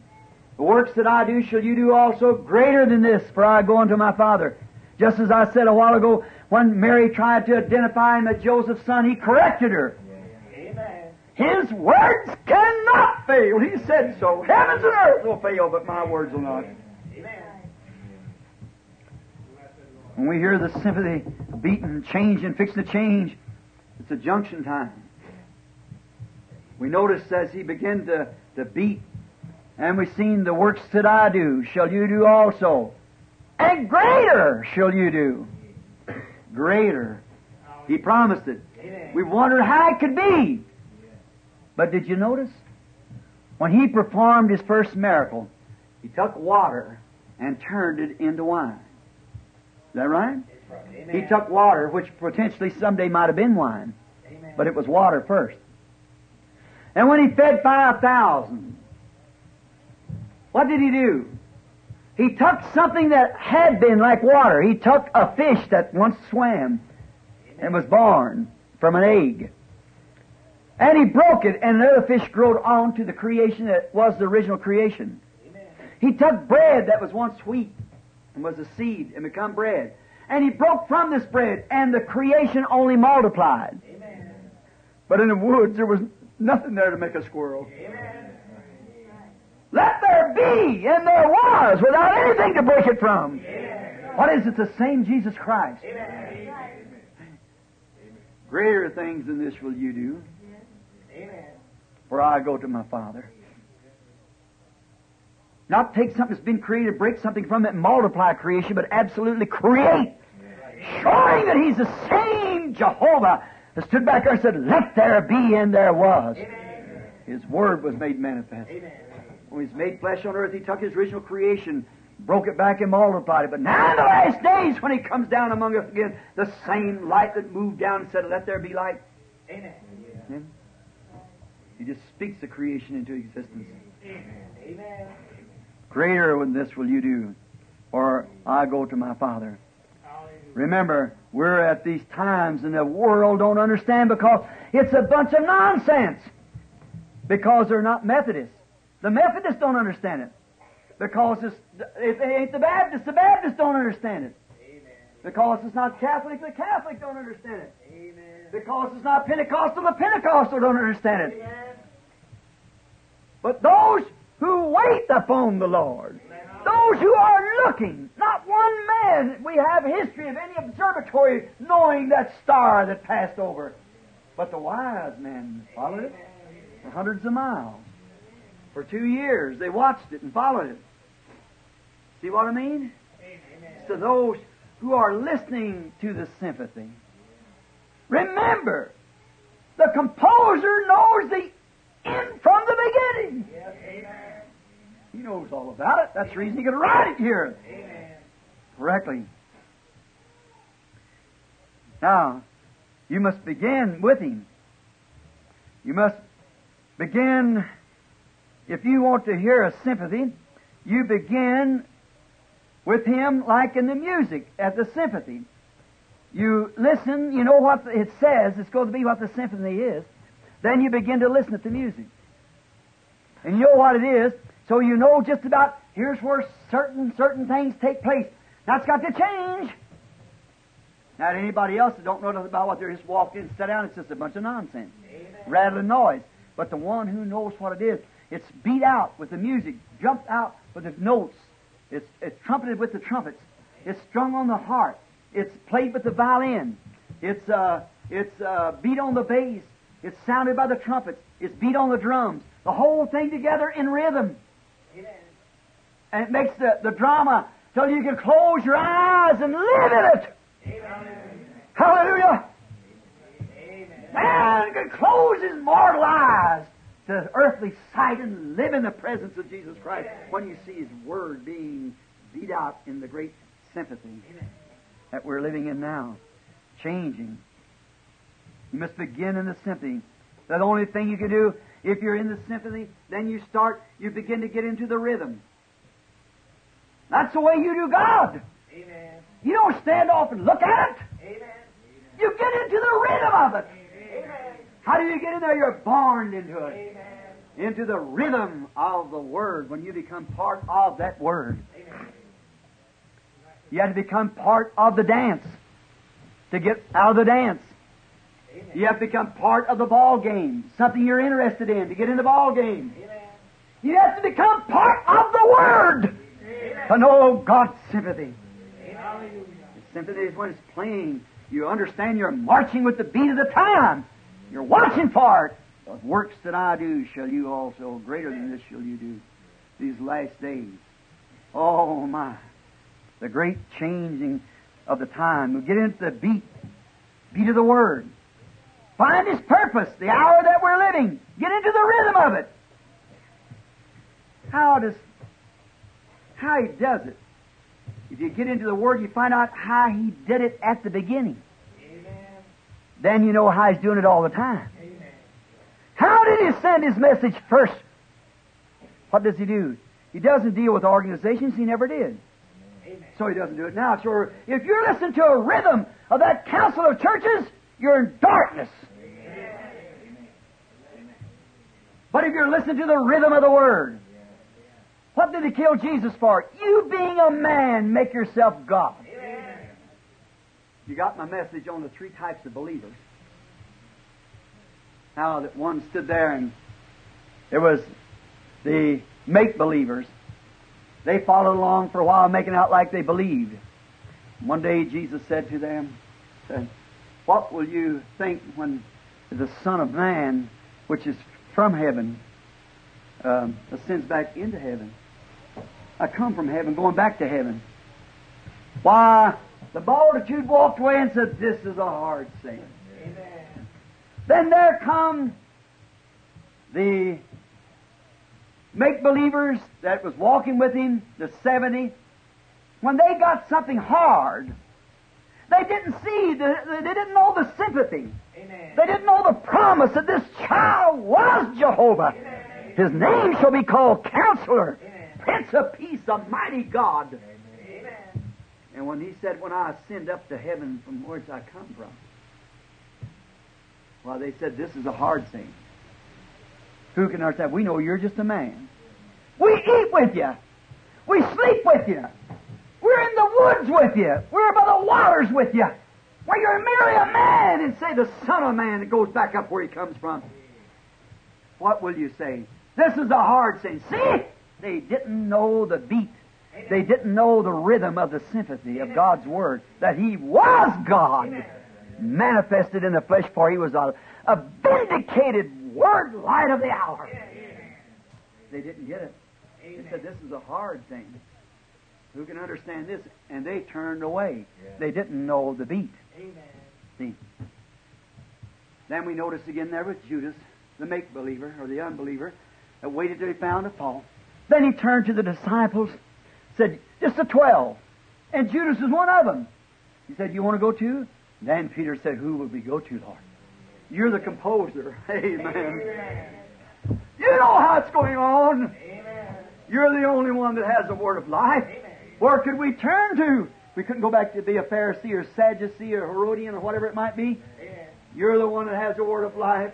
We have no other place to go. We've joined ourselves to this great concert. We are in here. We're listening and we're in the rhythm. We believe that you are the Son of God, the manifested Jehovah. We're sure of this. We don't know what these great trials and troubles and afflictions and things, and you saying you're going up to be offered up and all this, that, other, and on the third day all this stuff. We don't understand that, but we're in listening to God's sympathy. We're a part of it. And we're waiting to see what takes place next, and we're following close with you. Oh my, that's what I want to do. Promise. How does He begin? Just like He did at the beginning. See? He never did send His message to an organization. He never sent His group a message. He sent one man. In the days of Noah, it was Noah. In the days of Moses, it was Moses. There's others thought one time that they said, well, you make yourself the only holy man of the bunch. God looked down upon that. Moses went and said, Lord, I've done this. What must I do? He said, separate yourself from them. I'll take care of the rest of it. I sent you. It's my responsibility. And He opened up the earth and swallowed up Korah and all the gang. Always. John and Jesus couldn't be the same time. Jesus, when John looked up, he said, now I must decrease. He must increase. He's the vindicated light. So will this light move on until He is finally the full of vindication comes. That's right. That's right. He is as He was at the beginning. That's how you start. How you start learning what God was. What did He do when He was here on earth? What kind of a life did He live? Did He agree? Was He a compromiser? Did He go to the organizations? How did He identify Himself? Search the Scriptures. You think in them you think you have eternal life, and they're the ones that testify of me. It's the same thing today or any other time. When you won't like, see what the Scripture says for this hour. All right. Where do you begin then? If there's a sinner here, you begin at the cross, where you reckon yourself dead with Him. You've entered in then to the great drama. You're listening then. You're watching your sheet as you hold it in your hand. The symphony. You got a sheet in your hand that would tell you these things. Where the changes of the music begins to make it act out. Then you see what the act is. When you see God's Spirit fall upon people and do a certain thing, you look back to see where it's at. See if that's the thing for the day. Why, they had a sheet in their hand when Jesus came of the sympathy. Certainly they did. Am I saying that word right, sympathy? Sympathy? I hope so. So then I just happened to think of it. Sympathy? Sympathy. Is that right? All right. Now, they had a sheet in their hand. But what would they do? They were trying to look back to a beat that a portion had already been played out. Amen. That's what the churches do today. They look back to see what part Luther played. The Lutherans does. They don't know the change of music. Amen. They don't know what God's doing today when He does these things. The Lutherans, the Pentecost, say, oh, we got it. Amen. You got a sheet that played out 50 years ago. Amen. Certainly. Let's just keep this word in our hands and watch when the changes comes. Then we'll know what we're doing. Now, begin with Him at the cross. Repent and be baptized in the name of Jesus Christ for the remission of sins, and you shall receive the music, Amen. the direction, see, His Word, the Holy Ghost that manifests the Word. Then follow through with the rhythm of the Word. Whatever the music beats for that hour, beat with it. Amen. Many people ask, why? Sometimes they ask me, why? Why must these things happen? Why did this happen to me? Why did I start and this happen? And I had this trouble here, and this upset me here, and I lost this year. Sometimes I've asked why. Why, when I was just a young minister and first started out, did God take my wife right out from under me? Take my baby right from beneath me? Right beneath my heart. Why did He do that? I didn't know. I do now. I just held my hand in His and kept trusting. He knows every junction. He knows the rhythm when it must take place. He knows what it takes to mold you. He knows what kind of material He's going to use. See? The backside of the desert sometimes is where God molds righteous men into sages and prophets. See? That's where men are beat out. Men are beat out in the Word. When they got all kind of creed and stuff in them, let them come to the Word, and God beats it right out of them, molds it right into the great symphony of His Word. See? And then they see the Word moving on. God knows when the rhythm of it has got to change. He knows how the rhythm goes. Amen. I don't know how it goes, but He knows. He knows how it goes. I don't. Now I look at it here and I say, well, it's just coming. Many are the afflictions of the righteous, but God delivereth him out of them all. Amen. God has moved through history with the rhythm of the promise of His Word in each age in the same rhythm, making His Word. That's how God moved down through history. From all the way from Genesis to Revelation, He has moved through history with His Word.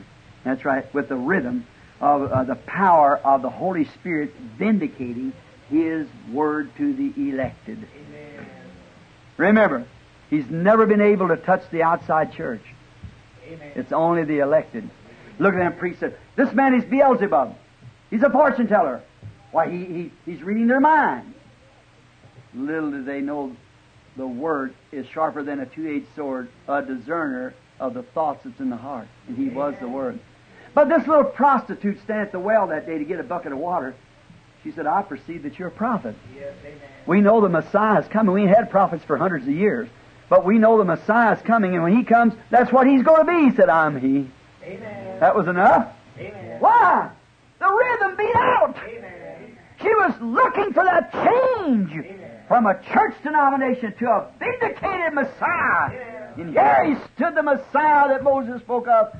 The Lord your God shall raise a prophet like unto me. Amen. There He is. The rhythm changed. The vindicated seed recognized it. Amen. And when the real Word of God falls upon the vindicated, upon the seed, and they see that vindication of the Word, they recognize it. Amen. They're looking at the Word, they know the junction, they know the time, they know the change, they know the beat that's supposed to be in that hour. Hallelujah! Amen. They know the beat, they know the time, they know how it's supposed to go. And only the elected knows it. Amen. And Philip saw it. He couldn't stand it any longer. He knew that was Messiah. So he went to a fellow that had Bible study together. Nathaniel, he said, come see the man. Come see what we found. Amen. We have found Jesus of Nazareth. Amen. We found Jesus of Nazareth. That's the prophet that Moses spoke of the come. We found him, we found him. He said, how can it be? Where was he? See, he wasn't, he didn't know the rhythm exactly. They'd been studying. But when he got there, He told him, introduced to him the Word, and when he got there, Jesus said, behold an Israelite. The rhythm began to take hold. Amen. The great drama was being played out there on the platform or on the ground that day. Maybe Jesus standing up on a rock, talking to the people, and when Philip come up with Nathanael, he looked over to him and said, behold an Israelite in whom there's no guile. He said, Rabbi, when did you ever know me? He said, before Philip called you, when you were under the tree, I saw you. Oh, my. He was part of it. He said, thou art the Son of God, thou art the King of Israel. No matter what the world beats was and all their shindigs they had of the denominations, It wasn't that great sympathy of God. Amen. He said, Thou art that King of Israel. There you are. I see it. I know it. Why? He was elected. The elected seed knows it. Always through every age. They know it. Say, but Brother Branham, what about my mother and dad? What about my people? What about my denomination? What will they do? They'll cast me out. If you can't look ahead, look up. Don't try to look ahead anyhow. Put your hand in His. Let Him lead you. Look up. Don't look ahead. You say, while others make fun of me about my long hair and me taking off shorts and about me leaving the church, suffering for His name's sake is growing pains of His grace. Yeah. Suffering for His word, see, is growing pains of His grace. Yes, sir. Just remember, it's the grace of God's been given to you. Oh, my. Like Paul said. Hallelujah. He had an infirmity. Something is bothering him. The devil had buffeted him, blow after blow. And he consulted the Lord 3 times to take it away from him. He said, I don't want this, Lord. Take it away from me. And then one night the Lord spoke to him and said, Saul, or Paul, my grace is sufficient. He said, now I'll glory in my infirmity. I'll glory in it. I know you're the healer. I've seen you heal the sick, raise the dead, and cast out devils, open the eyes of the blind. But if I've consulted you and you tell me it's your grace is sufficient, then this devil that bothers me is the growing pains of your grace. Then I'll glory in my infirmities. Why?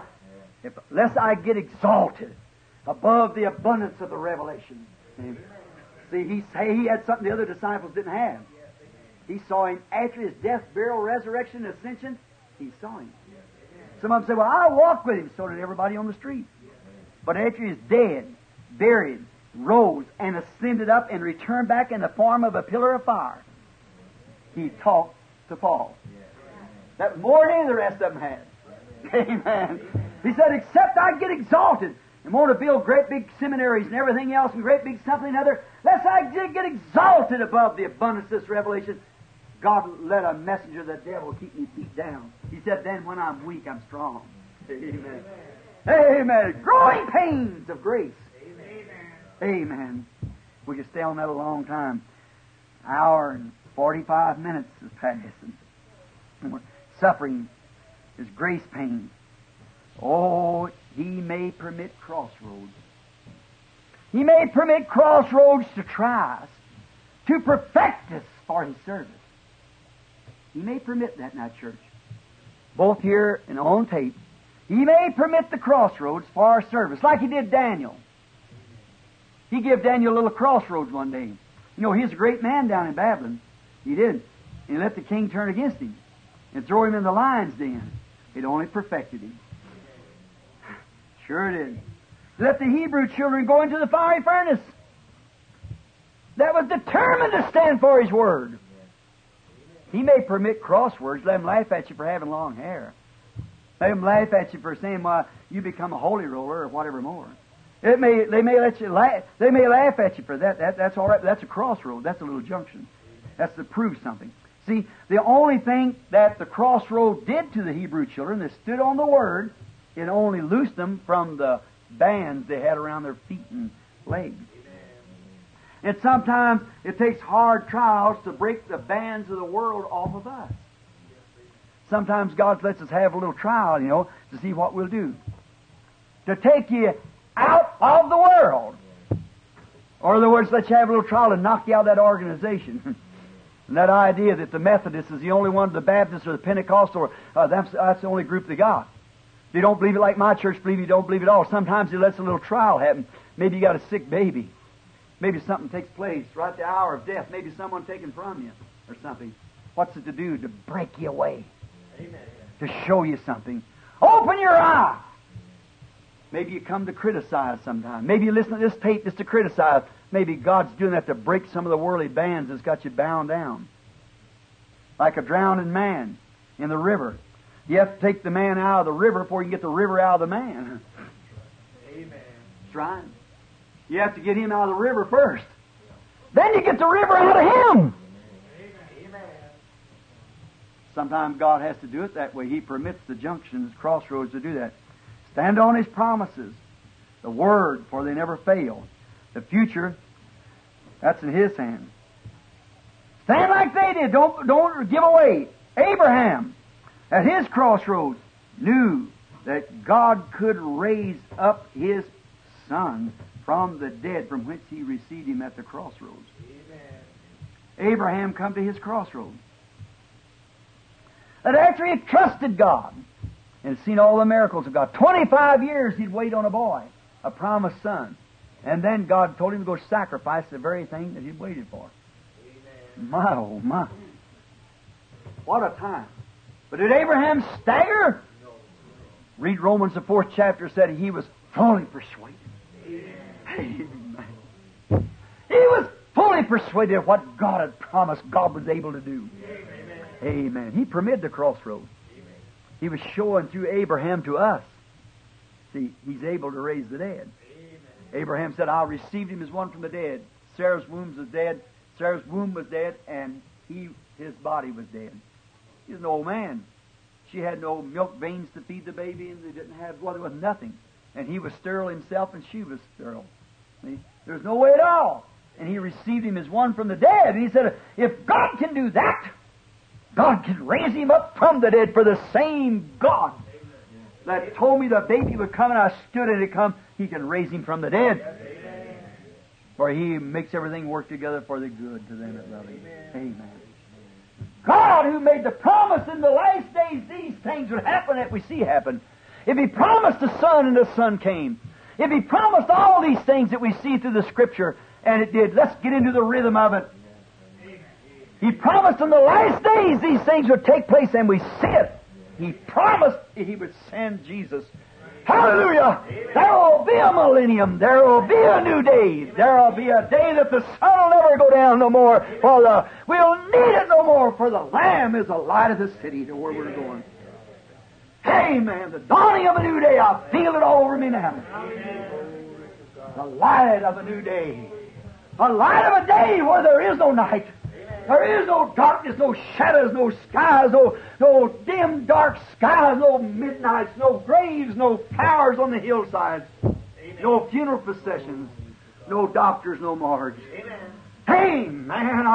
I can feel the rays of His light breaking through upon my soul. The new day, the old one's pressing away. As I feel the mortal blood pouring through my body, I feel the surge of the Holy Ghost coming behind it. Rise and shine! Something said, Billy Branham, you're getting old. You're getting weak. Your shoulders are dropping. Your hair's turning gray and falling out. That's right. In darkness and gross darkness upon the earth. But arise and shine. I feel falling out a surge of light of the glorious gospel of Jesus Christ, which is maybe a new creature in Him.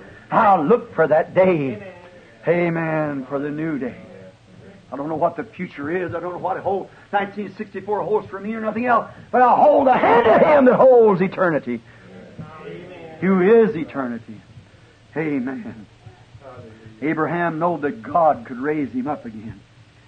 So he trusted Him. So far, the new year, be determined to stay with His Word and what it's promised. Like others elected did in others' day. If you feel that you've seen the light broke through upon you of Jesus Christ, His manifestation of His great Holy Spirit in these last days, and remember, stay with it. What He did, you're one of the elected. And what He the elected in other days, like Abraham, when he saw it when it's all against scientific proof. Noah saw it and it's all against scientific proof. Amen. Moses saw it and it's all against scientific proof. These smart ages has gone by, but the elected who saw it stood firm. Amen. Amen. Amen. And for the future, let's stand firm on the promise. Amen. God made it. It's up to God to see it through. Amen. I'm just following the rhythm. Amen. When it beats down to the time, it says this is the end of William Branham on the earth, then I'll go with the rhythm. Now rise again with the rhythm. Amen. Hallelujah. The one that beat it in beats it out, beats it in again. Praise the Lord. It's the rhythm of God. I'll raise him up at the last days. Amen. He that believeth on me has everlasting life. He that heareth my word and believeth on him that sent me has eternal life, and shall never come into the judgment, but is passed from death unto life. I'll follow the beating of the word. Amen. Not the beating of my heart, the beating of the word. No matter what it is, my heart don't beat with the word, then my heart's wrong. Amen. For He is the Word. Amen. The Bible tells us that. God's Word. I was listening to a program coming up, Billy and I, a while ago, and it was this a Bible, the hour called prophecy, the hour of, what is it called? Something about prophecy. Voice of prophecy. Really, it's the Seventh-day Adventists. They've had 4 or 5 different names. Millerites is what there was to begin with. They was the one that said over there in a meeting that I claim to be Jesus Christ. That the Holy Father was over me, that pillar of fire, and I was Jesus Christ. I had to be a friend of mine standing there at their little meeting. He raised up and said, "You'll have to prove that, because I'll call him right here." I don't want you to see one time that he ever confessed that. See? And you talk about the different cults and things on the earth. They know one time I tithed in with them on this Sabbath question. They got the old day that's passed by. The Holy Ghost is our Sabbath. The Bible says so. Come unto me, all ye that labor and heavy laden, I'll give you Sabbath to your soul. Amen. Not a day. Paul said, you to keep a day, I'm afraid of you. See, that's right. Yes, sir. Now remaineth the rest, Hebrews 4, to the people of God, a Sabbath keeping. For we which have entered into His rest have ceased from our works as God did from His. Amen. But their speaker, a while ago, nice program. I have nothing against them. I'd do anything I could to help them. Forgive them freely for saying it. Because they did say something that wasn't right. That's all right. Their doctrine is just like Jehovah's Witness and Christian Science and all these other cults, you see. Same thing. But notice, it's like any other organization. They're more wrong against the rest of them. The Word's always right. It'll prove itself out right. Notice. But as he was speaking, the man said, "We've got the book of the year." This writer, what is his name, the speaker of it? I forget just exactly what his name is now. He spoke for the Christian businessman up in Seattle here not long ago at the World's Fair. And he said, this announcer said, "This man has wrote the book, the most outstanding book for this year." I disagree. The book for this year is the Bible. It's the light of the world. It's God Himself. Our book of the year is the Bible. For this 1964, our book is the Bible. And all the years to come, our book is the Bible. All years is past. It's been the book of the years past, the book of the years to come, and it's the book of eternity. It reveals it is God. Yes. It reveals God. Every year that is to come, it's the book of the year. Whenever you hear the Bible say anything, its promises are vindicated. There will come an eternal someday. The Bible is the one who gives us this promise. When you hear the Bible say that there's coming a day when Jesus will come. And as I say today now, I got to close because I've been here 2 hours, see, right at it. Look, if the Bible tells us of these things that is to come, speaks of all these hours that we pass through, the days of Noah is predicted. The days of all these others, the Scripture predicted. The days of Martin Luther was predicted. The days of Wesley, the days of Pentecostal. This hour that we're living in was predicted. Everything happened just exactly the way it was. Then what is it? It's the spoken Word of God, which is vindicated by God, makes it the light of the hour. Amen. See, just like the sun is. When the Word itself is the light, when it's vindicated for the time that it belongs to. See? It's vindicated, then it's the light of the hour. John was the light of, he was more light than Elijah and them had. Elijah, he wasn't Elijah's light, but he was Elijah in another form. Amen. Vindicating the light. Amen. See? He was, and when Jesus came, He said, He was a bright and shining light for a season. You love to walk in His light. See, and John said, now I must dim out. I must go out now. My light's finished shining. I must go out. He must increase. He's the light. He said, I am the light of the world. Amen. That's right. Same yesterday, today, and forever. And He's still the light of the world. And what is He? In the beginning was the Word. And the Word was with God. Why was He the light of the world? If He'd come said He was Messiah, and He didn't do like the Bible said the Messiah would do, then He wasn't the light of the world. Amen. See? It's the vindicated Word that makes it the light of the world. Amen. And in this hour that we're living in now, the vindicated Word of this hour, Pentecostals, you say, speaking in tongues and so forth, that was the day of Pentecost. Amen. That was the light of the hour then. See? Amen. This is another day. Amen. It's the light of the hour today. The seventh church age. All smothered out with Christ on the outside.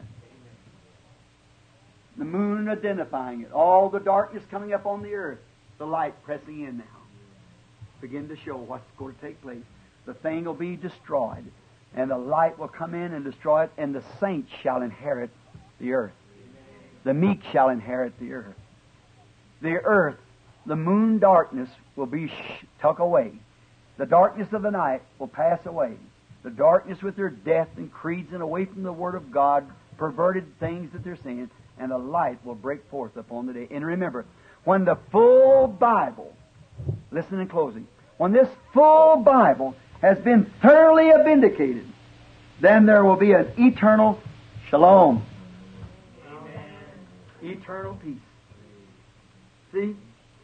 He come and said He was peace on earth, goodwill towards man. But the world didn't receive it. See? See? He was peace to everyone that come to Him for peace. See? Peace on earth, goodwill to man. He was the peace at that new year beginning, new day of God. For why? He was the vindicated light of that day. See? But there's more word to be vindicated. He's got to vindicate more word. And when the last word is vindicated, then death is swallowed up in victory. And the dead in Christ shall rise. The millennium will set in. And it'll be one great peace. Shalom. Let's live for that day, brothers and sisters. For that one great shalom. Remember, the Bible is the fountain of all wisdom and holds all hopes of the future. To the church, shalom. Let us pray.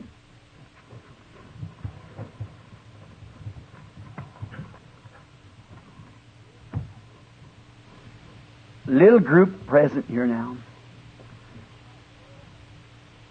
I've been 2 hours on this little New Year's message. You've been very patient. Is there one in here this morning, or this afternoon rather, that doesn't have shalom? That peace that spoke, that identified Word of God when you and the Word become one. When, if the Bible says one thing and you say, no, I can hardly believe it, that's right, then you haven't shalom. You're not at peace with God because His Word says one thing and you disagree with it. If the Word says shalom, peace, and you have that peace, that every word that God says, you can punctuate it with an amen, and you believe it. And when you see it vindicated, you say, amen, that is the Word. But does a creed, a light, a false light, the world sweep across in the shadow of the light that's being reflected to darken it out? Some creed that say, no, I think that was for something else. That don't mean just that. And yet the Word says it. Are you following that shadow, or are you appearing with that light? Here and in the tape, whoever will listen at it, think it over just a moment. And if there's one present here that doesn't have that light, would you raise your hand to identify yourself that you're ready to walk in that light today? If there's one out in the land of where this tape shall go, that you don't have it, will you raise your hand to God right where? Turn off your recorder just in a moment. When we pray, get down on your knees and say, Lord God, I've doubted. I've did this. I've thought, well, because the church said them things couldn't be and this wouldn't be. But I see it's promised in the Bible, and I see too many things. The heavens even declared it itself. And these things that are said are happening just exactly, and God in heaven is declaring the same thing. So I want to receive it now. Let the Word of God come into me. And let me get into the rhythm of not listening to what the church or the preacher says, but let me get into the rhythm of the Word and see what it says. And let it bring to me in this great sympathy of God, a beating out of His will in my life. Our Heavenly Father, we now bring to You every hand that's up everywhere, and let the Holy Ghost of God bring to them the rhythm of the Word and its truth. That they are to be molded now into sons and daughters of God. And they are to be the reflecting of the light of God upon the earth. They are to be the manifested Word that men and women are to live the way Jesus lived. And to believe every word of God and live by it like He did. For He said, man shall not live by bread alone, but by every word that proceedeth out of the mouth of God. Not just a few of the words, part of the words, but by every word proceeding out of the mouth of God. The word of Moses' time did not work in the days of Jesus' time. The word in the days of the apostles does not work in this day. It's a promised word for this day. They said themselves and spoke it by the Holy Ghost what would take place in the last days. How the churches would be heady, high-minded. How the whore would rise up and the harlots would be right with her. And how they would darken the earth. And the last church age, the Laodicea, Jesus would be completely taken from the church. Oh Lord, let me stay with Him, the Word, manifest His light through all of us as we set forth in this new year with a determination, not knowing what this new year holds, but we're holding to Him, the Word, that knows the whole sympathy from the beginning to the end. He knows every move and every junction. And Lord, we're just watching Him, keeping our eyes on Him, the Word. Then when we see these things appear, we know that we're right in the rhythm of the Word. Grant it, save every lost soul, Lord, that hear, and everyone that hears the tape. We commit them to Thee for Thy kingdom's sake. In Jesus Christ's name, amen.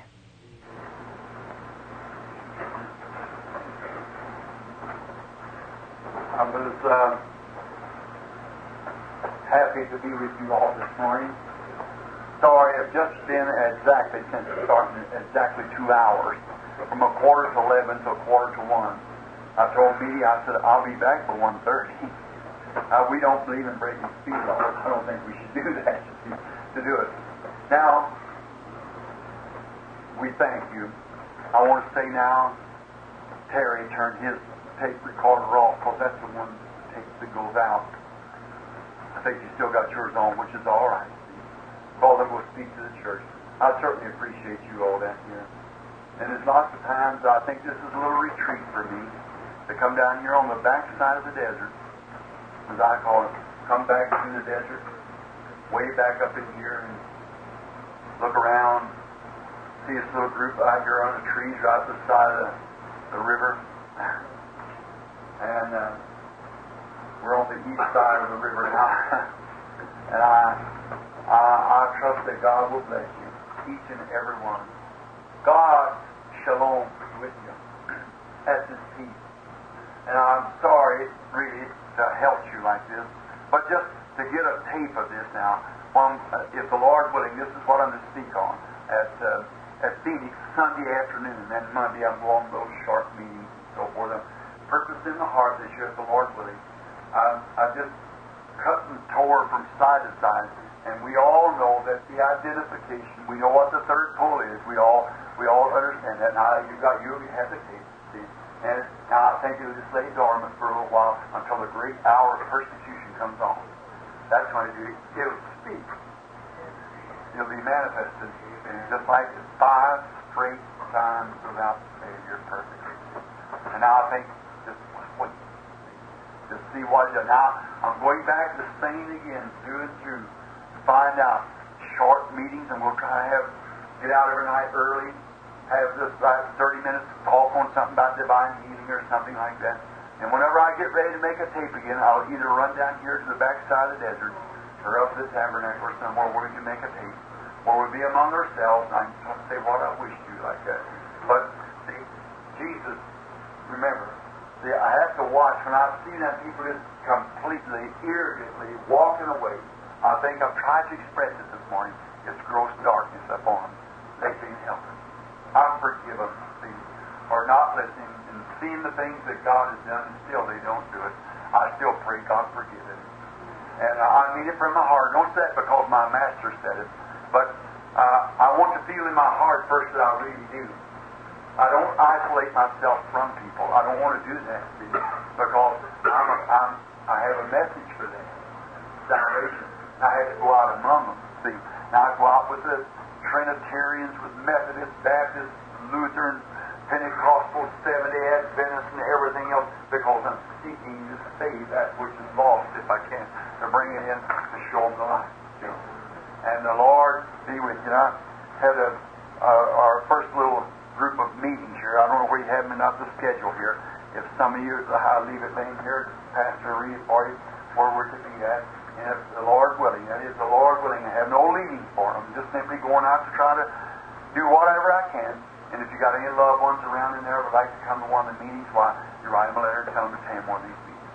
God bless you. Nice seeing you, Brother Stricker and Sister Stricker, and all the rescue people here. Some of them I don't even know your names, but I know you by the witness of the Holy Spirit that you're my brothers and sisters, and my love and respect is for you. And it's such a great pleasure to be down here with you. And I know now you had your dinner set. You're going to have a little fellowship dinner. We wish if possible I could stick around, and I know it's good. I know you got the best cooks in the country. I know that's right. But I'll probably have to get mine on a hamburger. But anyhow, I've got an appointment that I have to do. My time is just a little bit here and a little bit there. You all understand, I'm sure. It isn't because I wouldn't want to stay. God knows that. I wouldn't come down here. See, someone said, would you go down there and preach to 30 people when you could be preaching the same thing to 10,000? Certainly. That don't make any sense. I want to see where's your seed. Cast not your pearls before swine. They turn and trample them under your feet, and then will turn and rend you. But you don't cast your pearls there. And I feel that what I say here is not casting pearls before swine. I think it's showing children jewels that belong to them. See, where's the jewel found sometimes? In the muck and dirt. You ever know what the lily where it comes from? Right out of the bottom of the slimy pit of the pond. And it toils day and night to get itself to the light. But when it once gets to the light, it blooms out the most beautiful flower there is. And that's what a lily is. It comes up from the dirt of the earth and the filth. That's where the jewels are found, wrapped up out here in the gold state of the nation. Where do you find gold? Down in the dirt. Where do you find rubies and jewels? In the muck and dirt. That's exactly right. That's where we all come from, the muck and dirt of the world. But these here, I'm a prospector. What does a prospector do? He hunts for gold. Then what he does, he shines it and he beats it out and he smells it and he gets it ready. This is the gold mine. And I'm looking through here all the time for beautiful jewels. And find them out here somewhere in the dust and polish them up and say, Lord, here they are. Here's a brother. Here's a born-again Christian. Here's a fine young lady.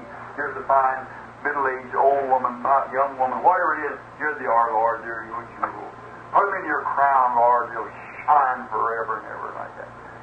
Until I see you, Shalom. God bless you. All right, Pastor, come here. All right. God bless you now. And